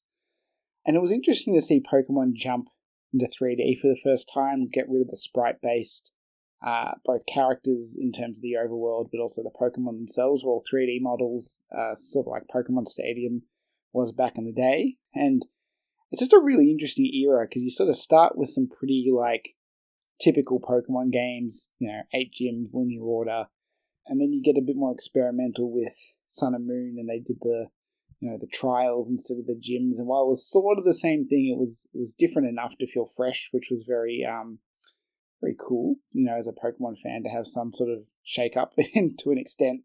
And I think it's always going to be looked back on fondly by the really hardcore Pokemon community, particularly, I think the Gen 8, the Sun and Moon generation, as it was the last time we got a Pokemon game, and I think this may get changed in the future again if you're listening in 10, 15 years, but the last one where every Pokemon at the point of its release was accessible and you could transfer them in and play as them. And then obviously when we moved to the Switch, that was no longer a feature of any of the Switch games in the series. So I think, it was an interesting period to see not only a continuation of what had been established by many, many generations of Pokemon from Game Boy to then, but also finally some level of attempt at really mixing things up with particularly the Sun and Moon generation. I think you played at least some of the Pokemon games, Brendan, if not all of them. All games, but one of each major generation, the 3DS era. Am I correct in that, or am I misremembering? So I played Y and I played Sun. So I didn't play Ultra Sun, Ultra Moon, and I didn't play the remake of Ruby Sapphire. But I very much agree with you that for me, Y I kind of fell off. As in, I got it, I played it a little bit, but it didn't really capture me. Yes, they were trying some new things. Yes, it was using 3D models for the first time, but Pokemon's one of those franchises that I will sort of dip in and out of. So every couple of generations, I might miss a generation, I might miss 2, and then I might miss a remake cycle, but then I'll jump back in and give it a real go and play around. And I think that's what I did with Sun, and I really liked Sun. The launch that EB Games or Nintendo Australia did in Melbourne at Federation Square was a lot of fun. I know you were there as well, and had fireworks and everything, and it was just a very fun game. I liked that it changed up the gym system, as you mentioned. It was changing up the formula. It introduced different forms of Pokemon we already knew, like a low end Pokemon variants. It had the what are the stone things called? The Mega Evolution. The Z stones. Z stones. Yeah, the Z stones. That was kind of hinting towards Mega Evolutions and the like, and that's sort of what they embrace now. It was sort of, they were trying to change the formula without changing the series, and I think they very much succeeded with that. And Sun's a great Pokemon game. I really enjoyed my time with that game. And I guess I'm someone who doesn't play Pokemon from a competitive aspect. I play through the story as it exists. I might try to catch all the Pokemon at the most, but I don't get into EVIVs, which they started to make more accessible in that game. I think they did the same in X and Y, but it was along those tracks of making it easier to do more competitive things and easier to get into the meta of the game. And I think that's something that Game Freak continue to do well, in that they do make it accessible. Like, it's always going to be a time sink. It's always going to be, you're going to have some knowledge and, just experience on doing it. But they do make it more accessible to get to competitive play, which I do like. No, I 100% agree. Luke, you're not the biggest Pokemon guy, so I suspect you didn't play too much or any of the 3DS iterations? No, I don't like turn-based RPGs, so I don't really play the Pokemon games. I did really like Detective Pikachu, though. That's a good fun thing to play. Yeah, that one of the later games in the 3DS life cycle, but definitely worth a play. Not the same plot, similar, but not the same as the movie. There are some differences, so go back to the source material, play the 3DS game. It's definitely worth playing. If you can find it, get the giant Pikachu amiibo as well, the Detective Pikachu one. I have that, it's so good. Yeah, no idea why they made it such a big one for him, but good on him. So, as mentioned at the start of the episode, it's not 10 years after the 3DS in 2022, it's 11 years. So you might be asking why we're doing the episode now. Why aren't we waiting for 15 or 20 years if we're, well, assuming that this podcast still exists in that time. But why we thought it's a timely time to dive into our thoughts and memories of the 3DS is that it was announced earlier in the year that the eShop is closing. So early next year, they're going to shut up the eShop. You won't be able to buy any more games on the eShop of the 3DS. And sure, you'll still be able to buy physical games on the 3DS. You'll still be able to boot up your 3DS and play the games you have on the 3DS. But the 3DS, in terms of Nintendo hardware, was the first one that really had a diverse and deep ecosystem of digital-only games. Yes, the Wii had WiiWare and the Virtual Console, and there were some games that remained on that. The only way to play them is on WiiWare and the Wii and Wii Virtual Console, and those services are no longer online. But the 3DS was, I'd argue, was the first one that really had a diverse set of indie games, a diverse set of like small publisher games that they only released online for various reasons. Digital distribution was increasing, so there's some games that you can't get physically, or maybe you could get physically in Japan or America, but not in Australia, not in power regions. So currently you can't directly put money on your 3DS eShop account, but if you have your Nintendo account linked to it, well, if you have a Nintendo account and it's linked to your Switch, you can still upload money that way and you can still access the store and buy games. So I thought I thought it would be a timely thing for us, since we are 3DS aficionados, to talk about maybe the top 3 games for us personally on the 3DS eShop, those experiences that you can only get on Nintendo 3DS that we think people should consider experiencing, consider buying before the opportunity ceases and you won't be able to do it. Well, I'm sure, you won't be able to play those games. You won't be able to put them on your 3DS unless I'm sure there'll always be ways you can do it, but I guess in terms of the only legal, straightforward way of doing it. So I'll start with you, Zach. What would I guess we'll do sort of one at a time, go through what you'd suggest, and we can discuss the games as long or shortly as we want to. So I guess, if you were to recommend someone a eShop game, what would that be? Yeah, and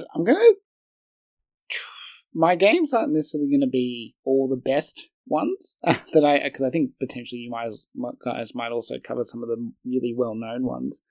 And we might do a bit of a rattle off at the end without going into detail of ones we don't bring up. But I am going to pick some that I find very interesting and unique, particularly to the 3DS.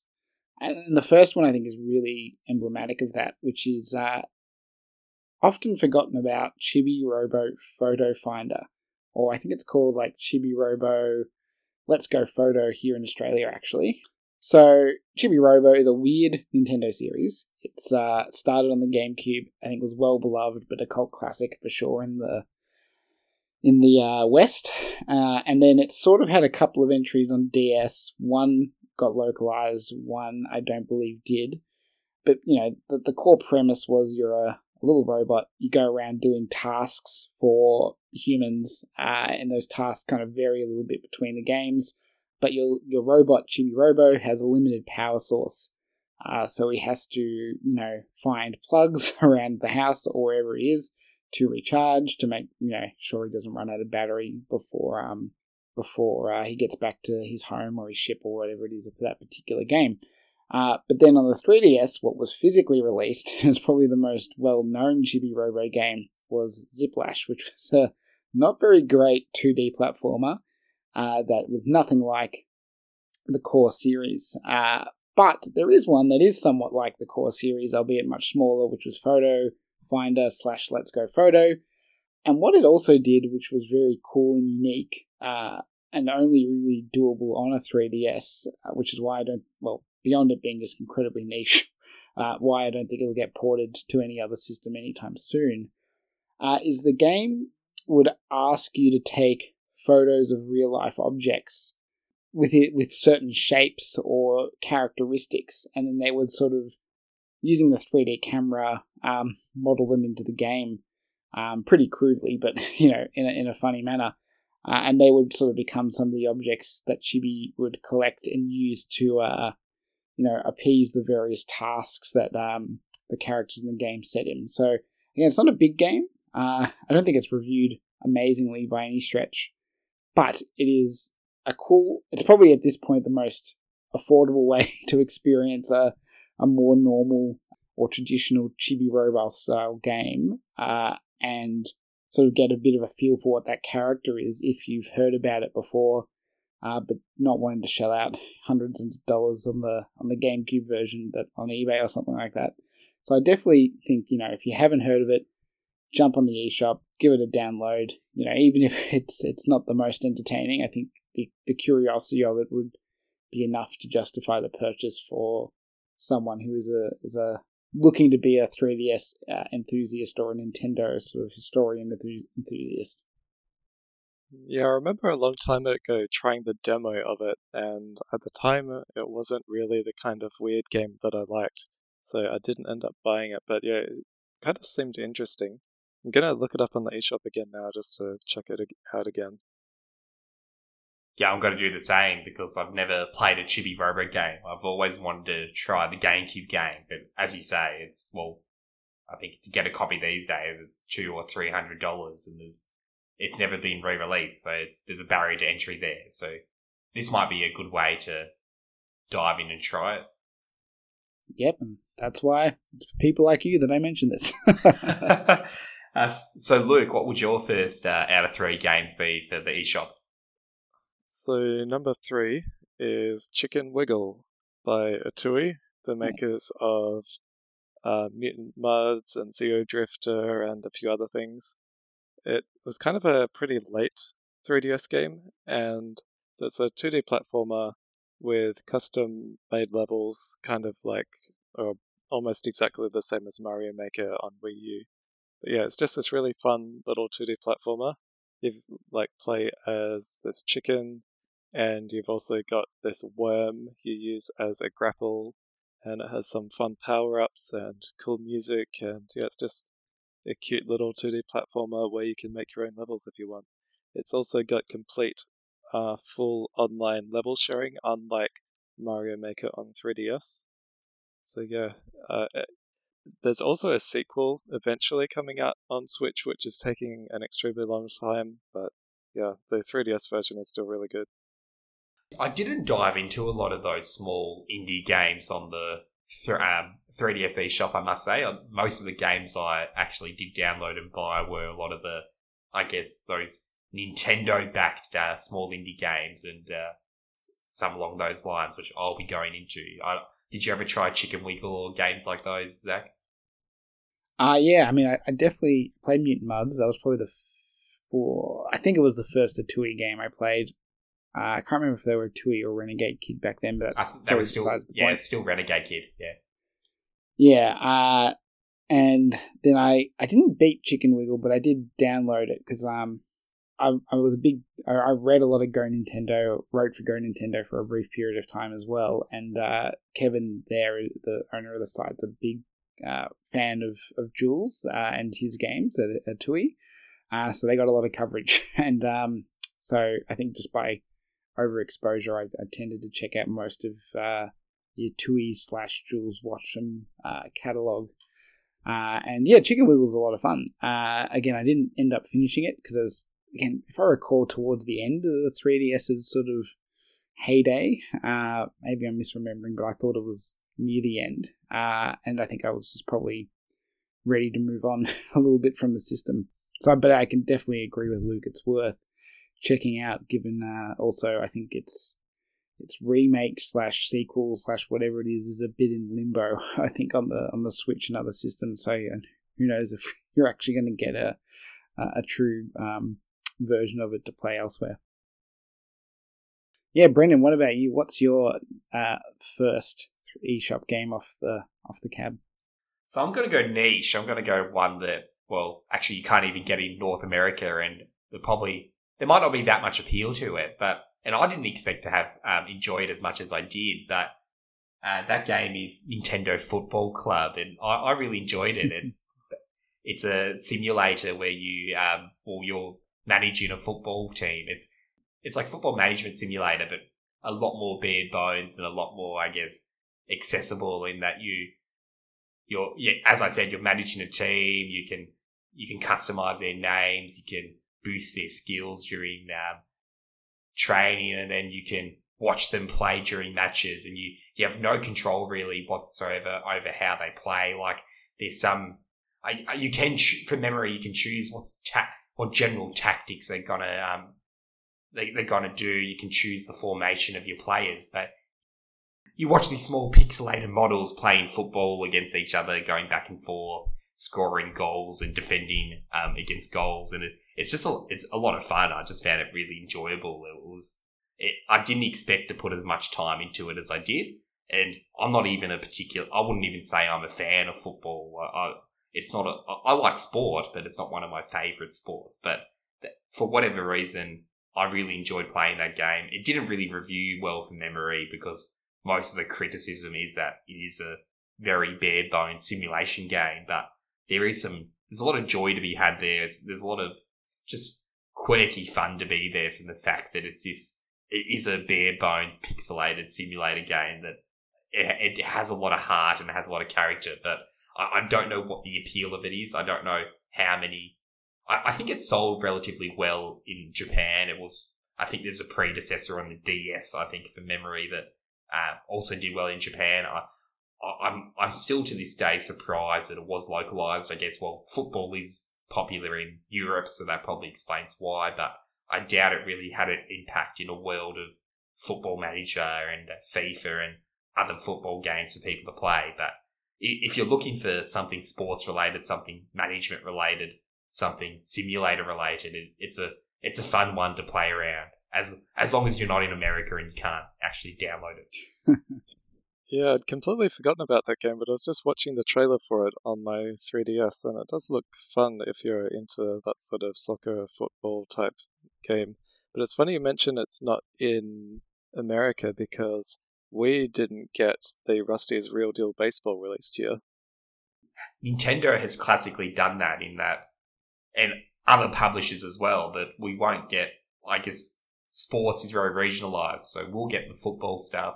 America might not.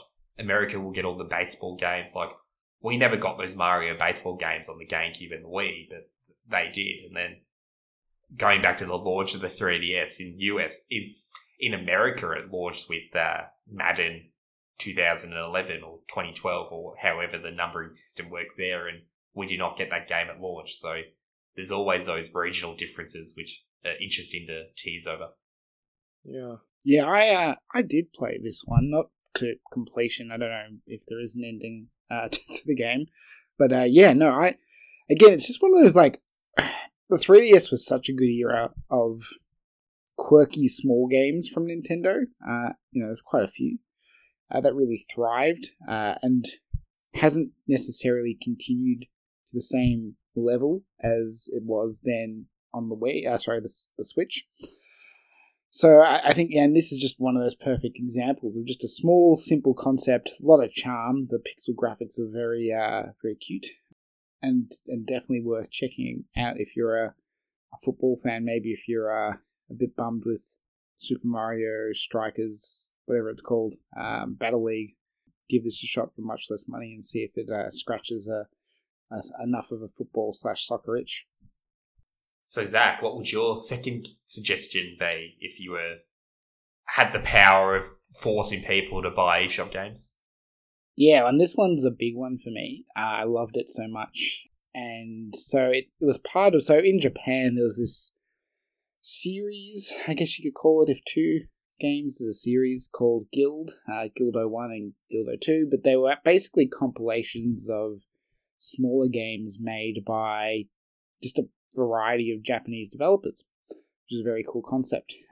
In the West, we didn't get the physical packages. Instead, we just got, if not all, a good number, I would say most, of the games released as eShop downloads, all separately. and I don't know, maybe you guys will speak about some of the other ones, but the one I'm bringing up is Attack of the Friday Monsters, A Tokyo Tale. Attack of the Friday Monsters is kind of like a extension of a series by the developer the Millennium Kitchen.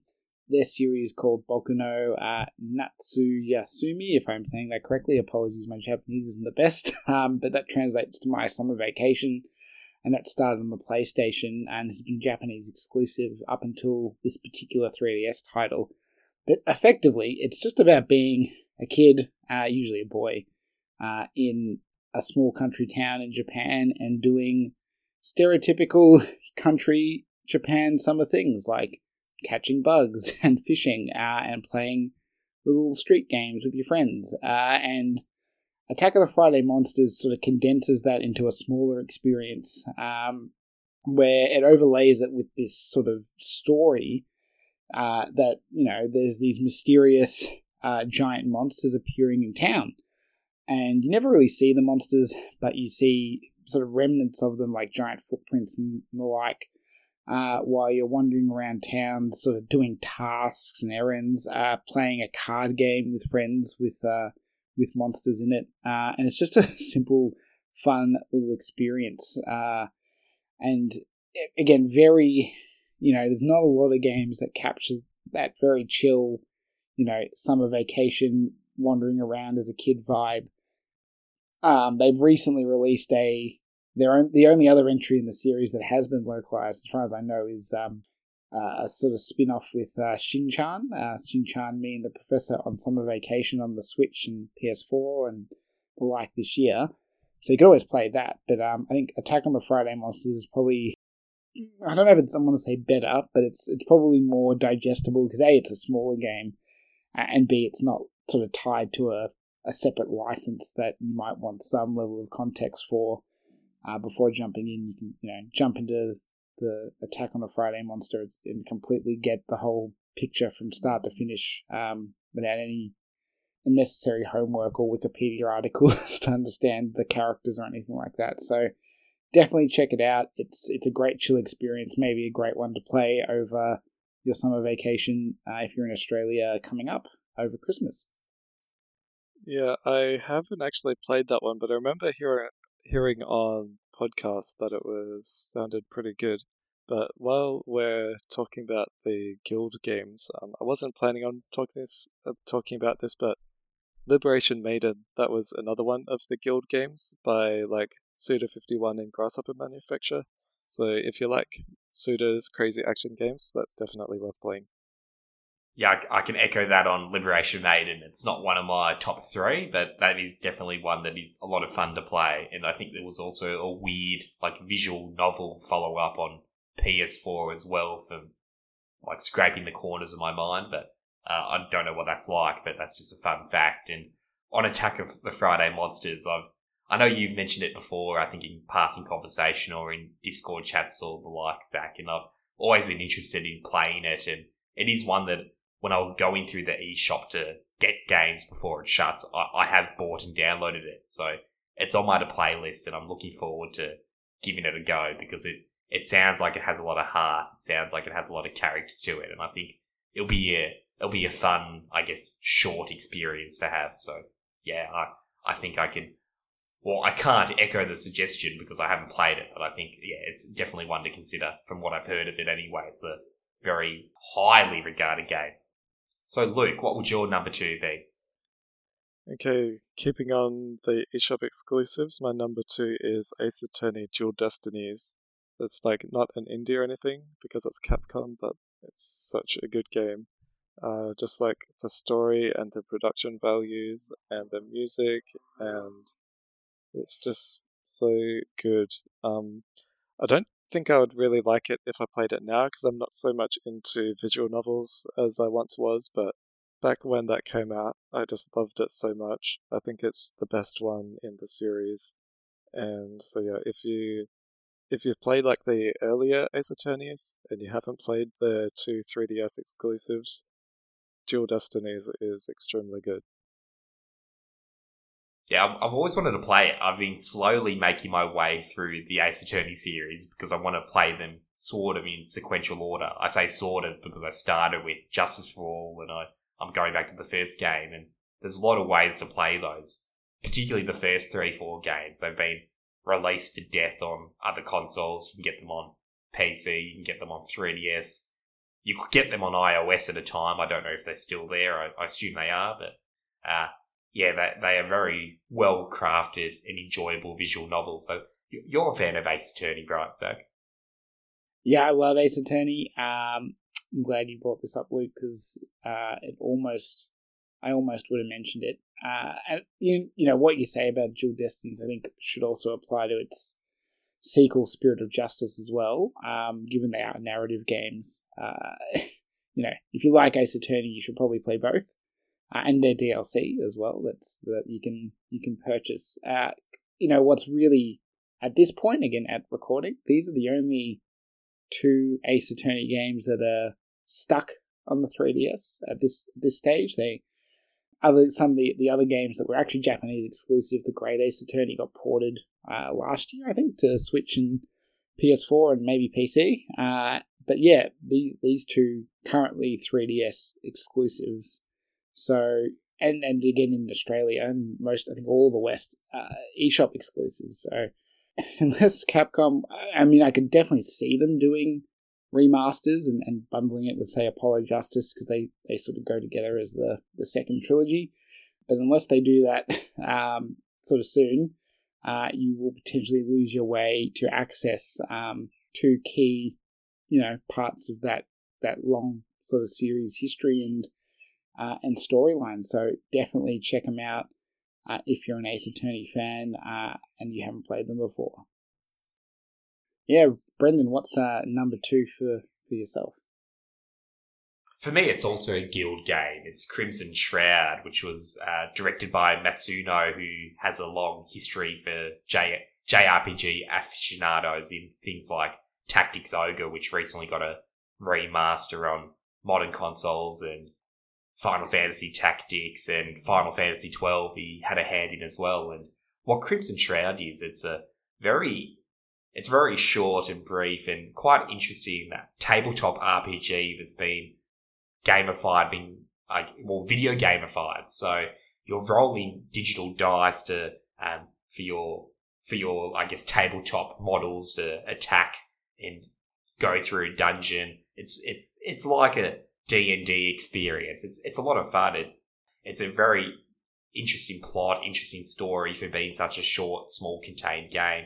You can play through it in a couple of hours. There's a couple of different routes, so there's some replayability there as well. And I just always found the graphical design decisions the game made quite interesting, and they work quite well because if you look up screenshots of the game, they look like painted models that you might, if you were a wargaming enthusiast or a D&D/Warhammer player, but those are the sort of models you would make and paint and or play around with, and just having the digital dice as well that you're rolling, and adds that degree of tension when you're hoping to get particular rolls for particular things to happen, like to flee or to avoid being poisoned or being cured from poison, or all those just classic RPG tropes. And in many ways, it was a precursor to some like things like Voices of Cards and that Brandon Sanderson game that was recently announced to be coming out, I think, next year or the year after.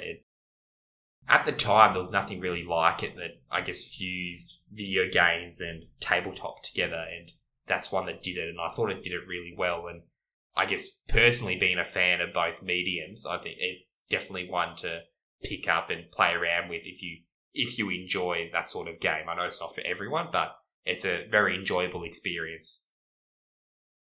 Yeah, I'm just watching the trailer for it now on the eShop, and there's like the director there you're talking about, and he says it's like an adventure game that resembles a tabletop RPG, so that does sound pretty interesting. I don't really know much about it, but I think I remember people on podcasts saying that was good as well. Yeah, I'm in a similar boat. I've certainly seen a lot about it, particularly as the 3DS eShop's coming to a close. And it looks very cool, very in depth. Almost surprised it didn't become a full release, to be honest with you. But it is very short. It's a couple of hours long, so I think it is well equipped to be an eShop experience. Yeah, well, there you go. Well, I mean, I think it is emblematic of the Guild series to have these just incredibly creative and unique experiences that are quite condensed. And I mean, as a blanket rule, I think anything that is part of that Guild branding, not that you're going to see that on the eShop itself, but there's going to be a Wikipedia page that has all of the games that are part of the Guild franchise. They're probably pretty safe bets. Like, I'm sure, there's hits and misses, but they're all going to be interesting. And that's why, a couple of them are featured here, I think. And 3 if we count Liberation Maiden, which all 3 of us played. Again, probably because of that Suda 51 name attachment. I'm going to move on to my last one. This is a hard choice to make because I know what it is. I almost feel bad for saying it. But I'm going to do it anyway because this is my podcast and I can say what I want. It's a game that I think will basically be almost unplayable when the 3DS eShop ability to add funds goes away. I think maybe it will be a little bit playable, but not drastically so. I spent a lot of time in it. It also heralded a great feature for the 3DS as a system with the fantastic customizability of your home screen, and that is Badge Arcade. God, it's hard to plug it because it is a crane game. It is got microtransactions. Are you being paid by Nintendo? Maybe, just to get the last hit of cash. But I love crane games. I know, again, they're like child gambling, effectively, but they are fun for me. I love playing them, both the Western kind and the Japanese kind. Badge Arcade is very much more aligned with the Japanese kind of crane game. But yeah, you get a free amount of coins every day, I believe, if I recall, that you can spend to grab badges. The badges would be typically just, icons of Nintendo characters or things, might be like little systems or whatever. And then you could put them on your 3DS home screen and customize it to look different. Combine it with your theme that you might have purchased off the eShop as well, and really make your 3DS your own sort of device. Stands out. Compared to say the Switch, where everyone's either dark theme or light theme, and the only customization is what game you've got as your more recently played list. Your 3DS, you could really trick out virtually to look, represent who you were, and the badges were a great way to do that. And it was just, we talked about Rusty's Real Deal Baseball, which sadly didn't come to the West, to us, only to America and Japan. But Badge Arcade was a continuation of these interesting ways Nintendo tried to monetize games in the 3DS era as they were experimenting with free-to-play. In many respects, Badge Arcade is probably more typical than Real Deal Baseball, which had a very fascinating bartering system for how much you paid for the minigames. But it was still very unique for Nintendo, and the fact that it was for a thing that, again, somewhat ahead of its time in the way of NFTs, but it's not a thing that you used in the game itself. It was a thing you took out of the game and applied to the system. To be clear, I don't endorse NFTs. I do not like NFTs. There was a bit of a joke there, but in case anyone did not realize that, I'm just clarifying. But yeah, anyway, back to the Badge Arcade. Just, well-designed crane game. Super simple, super fun. Again, I can't imagine it's going to be very playable after, the system shuts down. Similarly, even pirating it would probably, require a level of extra fan sort of intervention to replicate the experience as it stands, and it's certainly not the same as it was during its heyday when you were getting new badges, every few days or weeks. I can't remember the cycle exactly, but still, you can jump in now and get a few badges. So make sure you do that before the eShop shuts down. Yeah, I never played it when it was current because I didn't want to clutter up my home screen, but I have downloaded it on one of my 3DSs and it does seem a bit of fun. Yeah, gotta say, Zach, I think I'm going to pass on this one. Yeah, as I said, my 3 were not meant to be the best games, but definitely some more unique ones that I don't see taking any shape or form outside of the 3DS for a long time.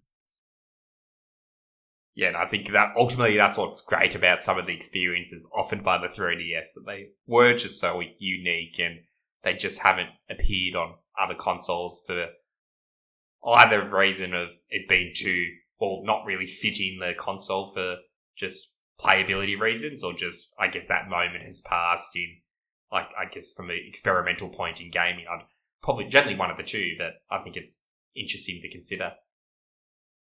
Yeah, and also, it's just a shout, it's also like a subtle plug, 3DS themes, if you, again, last chance to customize your 3DS, so look at some themes, hopefully some are on sale in the eShop, and consider whether you want to drop 99 cents on a Splatoon theme to make your 3DS play Splatoon music whenever you open it up.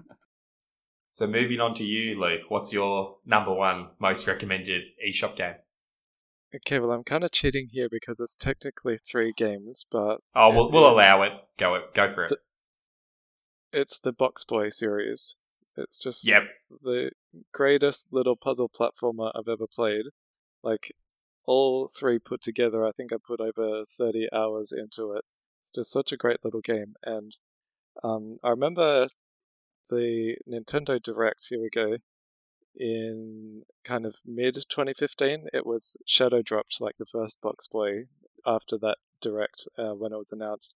And I bought it immediately and completely fell in love with it. It's just like this really lovely little 2D puzzle platformer where you play as this square and he makes more squares where you can like solve these puzzles to get through the platforming challenges. And then it's a surprisingly long game as well, with tons of different levels. So that's why it took me so long to play them. And yeah, so there's Box Boy, Box Boy, and Bye Bye Box Boy. So all 3 of those games, they're like all very, very, very similar. So that's why I kind of combined them into one. But yeah, they're really, really good. And also there's the Box Boy Amiibo, which is extremely rare, but I happen to have one. And it does support other amiibo as well for like costumes and things. But yeah, it's such a great little game. Yeah, I've only played the first one, but I absolutely love Box Boy. I think how Laboratories have always made very fun games. They're, of course, the Kirby developer, so they understand making accessible games that really anyone can enjoy. Box Boy fits in that category. It's like some of those puzzles are quite frustrating or quite challenging, but overall it's that sort of game that what Box Boy does really well, I'd argue, is that it eases you into the challenge, it eases you into the different moves you can make and the different ways in which Box Boy can move and traverse the environment and solve puzzles, and then it builds the challenges in on those facets, on those aspects of how the game works. It's one I definitely do recommend as well, and it's one that I only recently picked up. I picked all 3 of them up actually no, I think I owned the first one for a while, never played it. Picked up the other 2 earlier in the year and played through the first game, and yeah, it's absolutely a fantastic experience. Yeah, I echo both your sentiments. I played all 3 of them. It's one of those. Yeah, I started the first one when it came out. Again, Shadow dropped during that Direct.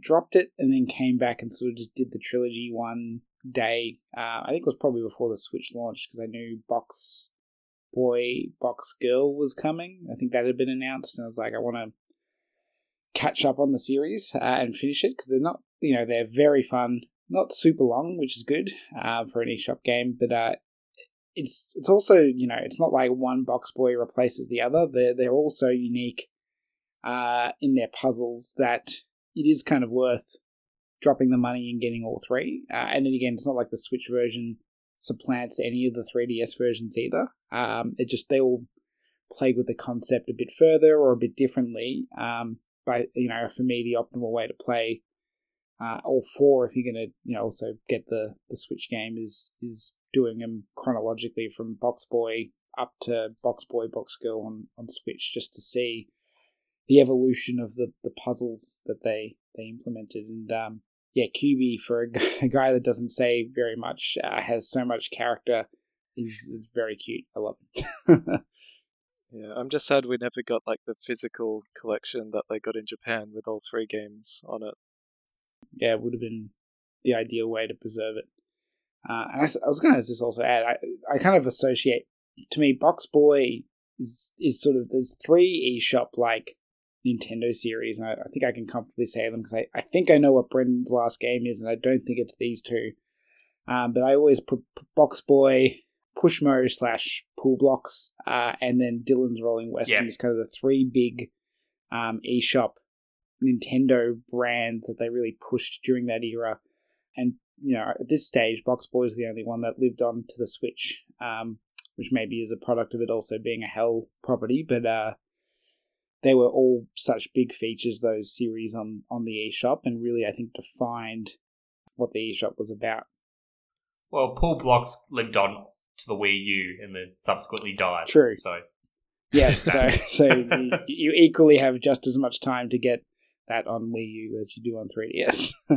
And at least Dylan's got one single physical game, I suppose, with Dead Heat Breakers. So it but I think only in some countries like us we got it, but I don't know if every country got it. Anyway, we're the important country and we did, so that's what I remember. Yeah, I've got that. Yeah, Brendan, do you want to finish it up with... I think I know what game it is. I'll be curious if I'm wrong. And if I am wrong, I think I'll have to honourably mention the game I'm thinking of, but we'll see. Oh, no, I think you're 100% right. I think you know what I'm going to say. I was tempted to say Pushmo, actually, because I think Pushmo is a brilliant game, but we've mentioned it now, and that's definitely one that should be considered to be picked up if you enjoy puzzle games. But my number 1 eShop game is also my number 1 3DS game. I think this is the best game on the 3DS. It's my number 1 if I was to do a top 3 or top 5. And that, of course, is the fantastic Pocket Card Jockey. It is one of the best games that has ever been made, ever.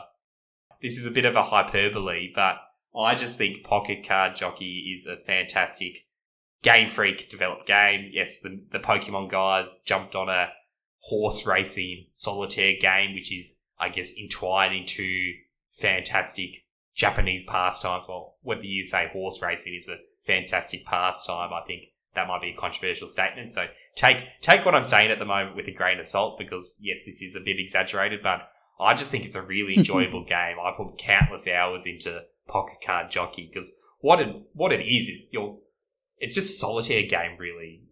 From the outset, you're playing solitaire, but there's interactivity to how you're playing solitaire. It's linked to the performance of these race horses that you're racing, because the story of Pocket Card Jockey is quite amusing in that are you the horse owner? You're dead, Zach. Am I remembering that right? Yeah, correct. You're like a ghost. Yeah. Yes, you're a ghost. So you're a ghost playing solitaire, and you playing solitaire is improving the performance of these racehorses to win racehorse races, and to improve the success of this particular stable. That I think you're either the trainer at the stable or the owner, and you're dead. So and you're trying to beyond the grave intercede and revive the fortunes of this of this racehorse side hustle business, whatever you want to call it.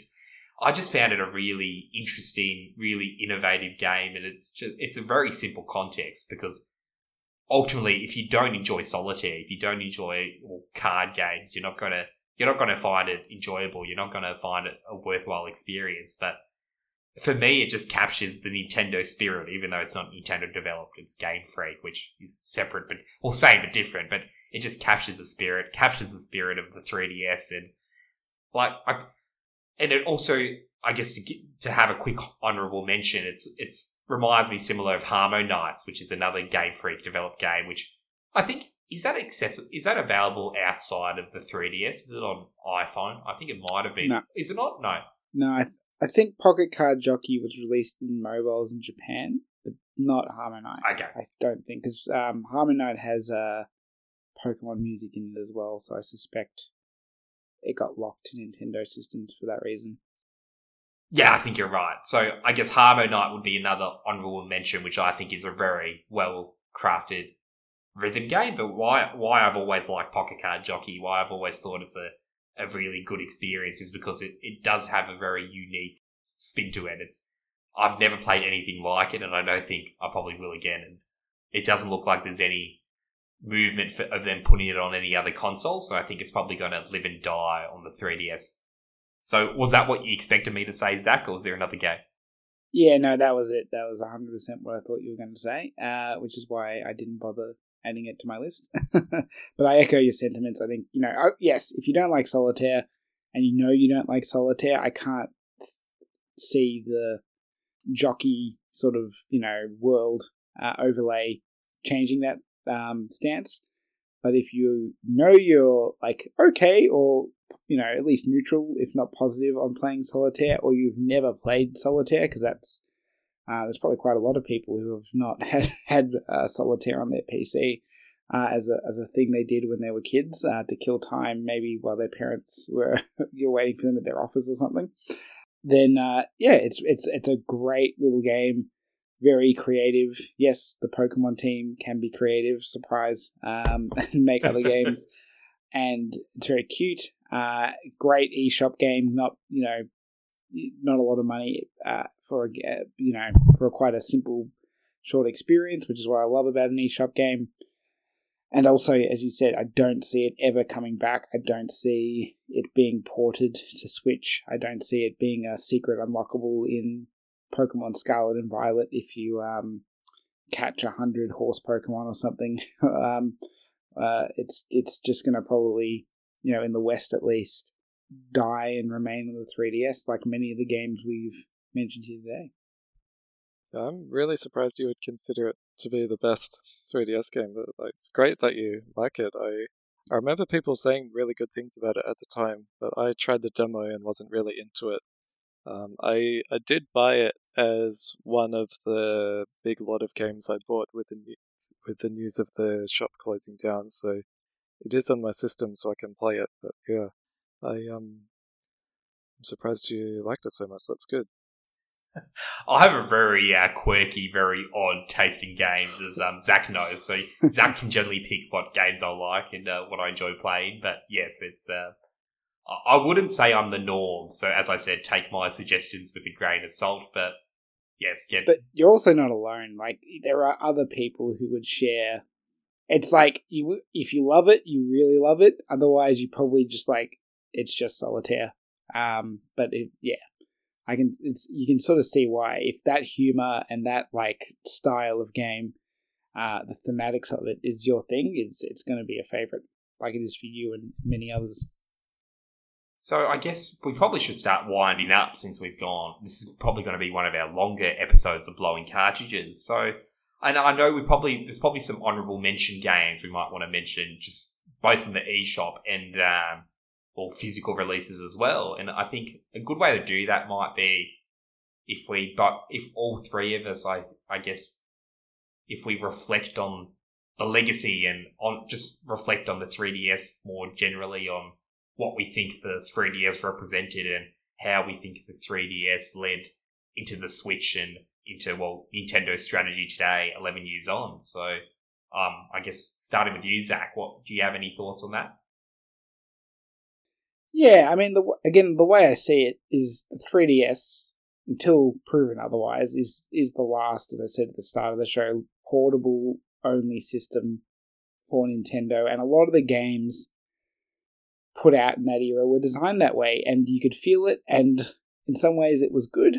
Some would say it wasn't the ideal way of experiencing some games or franchises, but to me, I think it was really good because it made these really accessible, really like chunkable kind of games that you sort of had clear sections you could do, close, go about your day, come back to, compared to the design philosophy of sometimes a big console game. So, if I think about some of the defining experiences, obviously your Marios and your Zeldas are always going to be must-gets on a Nintendo system, and 3D Land and The Link Between Worlds certainly stand up as highlights for many on this system.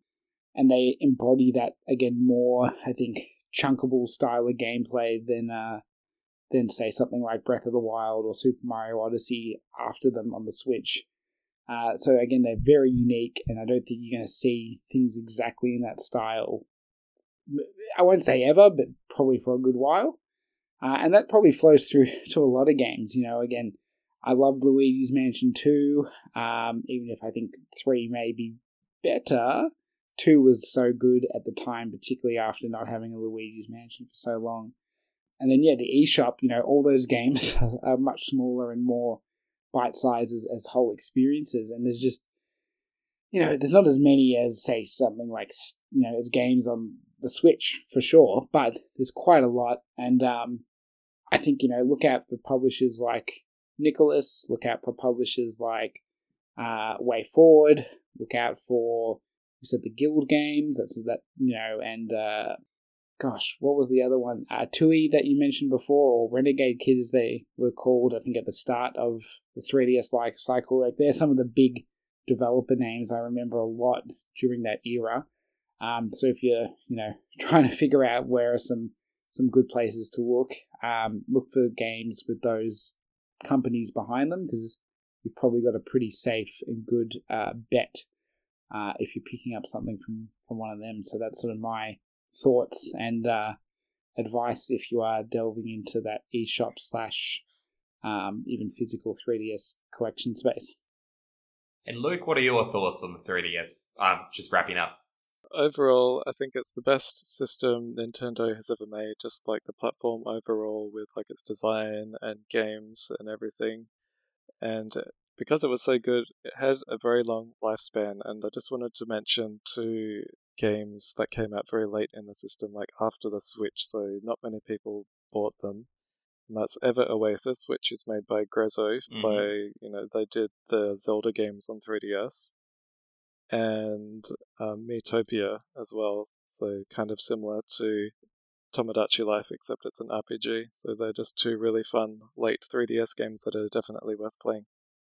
Yeah, and I think whilst Miitopia, of course, is now on Switch as well, I think there were definitely some great games in the final year or 2 of the 3DS, and I remember there were quite a lot of critics of that, because people thought, why aren't these games on the Switch? They should be on Switch in the launch year, and no one wants 3DS games anymore. But I think it was a testament to the system and the longevity of the system. And, it's got to be mentioned in my, I guess, closing remarks, in that I think ultimately, the 3DS was one of Nintendo's most successful consoles. It's what kept them going through the disaster of the Wii U. And even though as we mentioned, and we spent quite a bit of time going through the launch announcement and the launch first year, it was a bit of a disaster.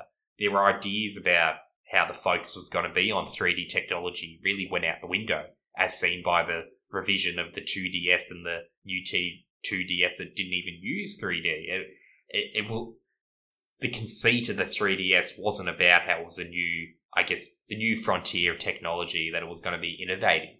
It was going to, herald in this new 3D technology world of glasses-free 3D. But instead, what we got an ecosystem of some really rich games. We've got an ecosystem of games that, heralded in games that we are playing today. Like I mentioned with Fire Emblem, we wouldn't be playing Fire Emblem if it wasn't for the 3DS and the revival of the system. Bravely Default is a game that really started Square Enix on that road to making new old games in what I mean, new games in the style of their previous games. So you got Bravely Default with the stunning art style and the old job system turn-based combat. Then on the Switch you got, and then of course it was Bravely Second on the 3DS, which did much of the same. But on the Switch you then got games like, Bravely Default 2, you got Octopath Traveler, which is a completely different, it's their 2D HD art style, which they've taken and run with, but it's very much in the vein of Bravely Default and wouldn't exist without that game. And then, going off what you said, Luke, about the games that released in the dying days of the 3DS, another one that did was, you had the Mercury Steam developed Metroid Samus Returns, which without that game you wouldn't have got Metroid Dread, and Metroid Dread for many people was a highlight of 2021 on the Switch, and not just on the Switch, just in gaming more broadly. That was a very well-regarded game. Even on another level too, Samus Returns, which had a lot of critics and was sort of a middling received game. I really enjoyed it at the time, but the legacy of it has outlived, I guess, the immediate reaction that game received. So for me, I see the 3DS as, I guess, a very important part of Nintendo's modern history, that it started a lot of these ideas, it started a lot of these franchises. And yes, some of these things haven't carried on. So you need to go to the 3DS to see, I guess, Nintendo's online offerings. What I mean, Nintendo's eShop offerings of these smaller games that might have not been directly published by Nintendo, but by their partners that they published. Things like Hana Samurai, things like Dylan's Rolling Western, things like Box Boy, things like Pushmo. We saw them at the start of the Switch with snipper clips, but it's really disappeared. There hasn't really been as many examples of those experiences. Nintendo sort of, their first party offerings are your more full retail release these days. So, to a degree, that's changed. But for whatever reason, they've moved away from that format. So maybe those, as you said, those shorter experiences were very much catered to a handheld experience. So we've lost that, as it is the last handheld Nintendo console. But overall, I think, well, particularly for people like us that lived through the 3DS, that were active gamers during the period, I think there's a lot of legacies there that you can unpack.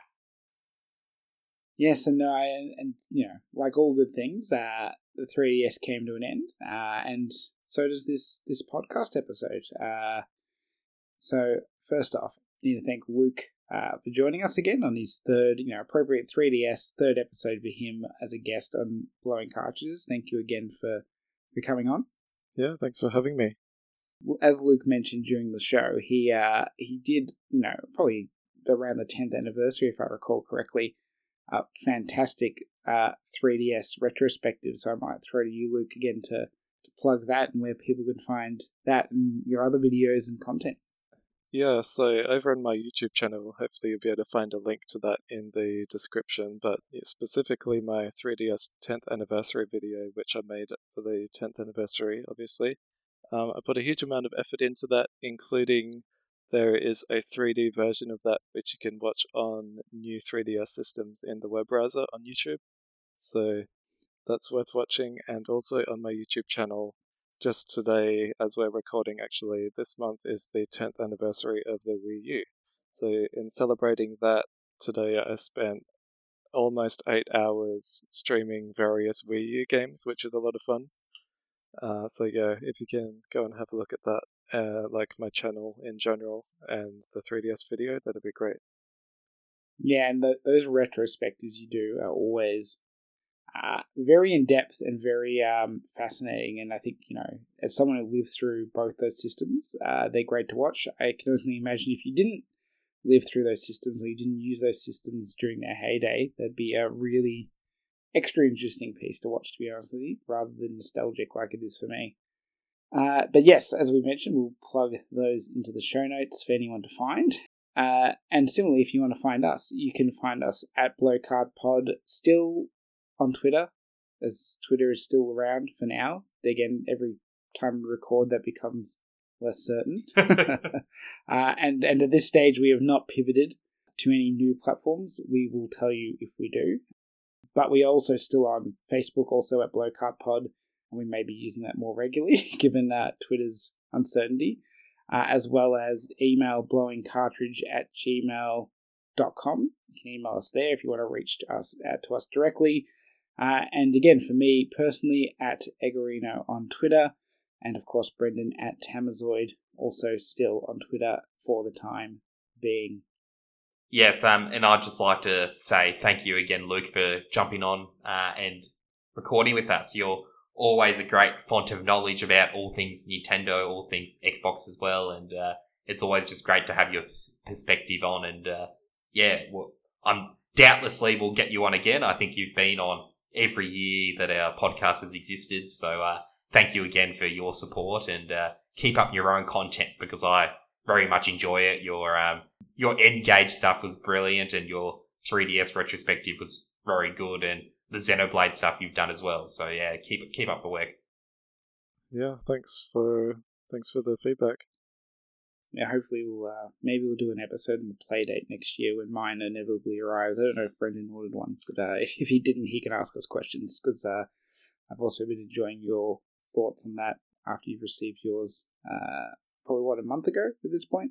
Or maybe even longer. Maybe I've lost track. Yeah, it's probably about 2 months ago. It's such a fun little system. Yeah, no, it's lots of stuff to come. So thank you again for everyone for listening. Boot up your 3DSs now while you can. Get some games. Enjoy it. And until then, happy gaming. Happy gaming. Play Pocket Card Jockey. Goodbye. Solitaire. You don't even need friends.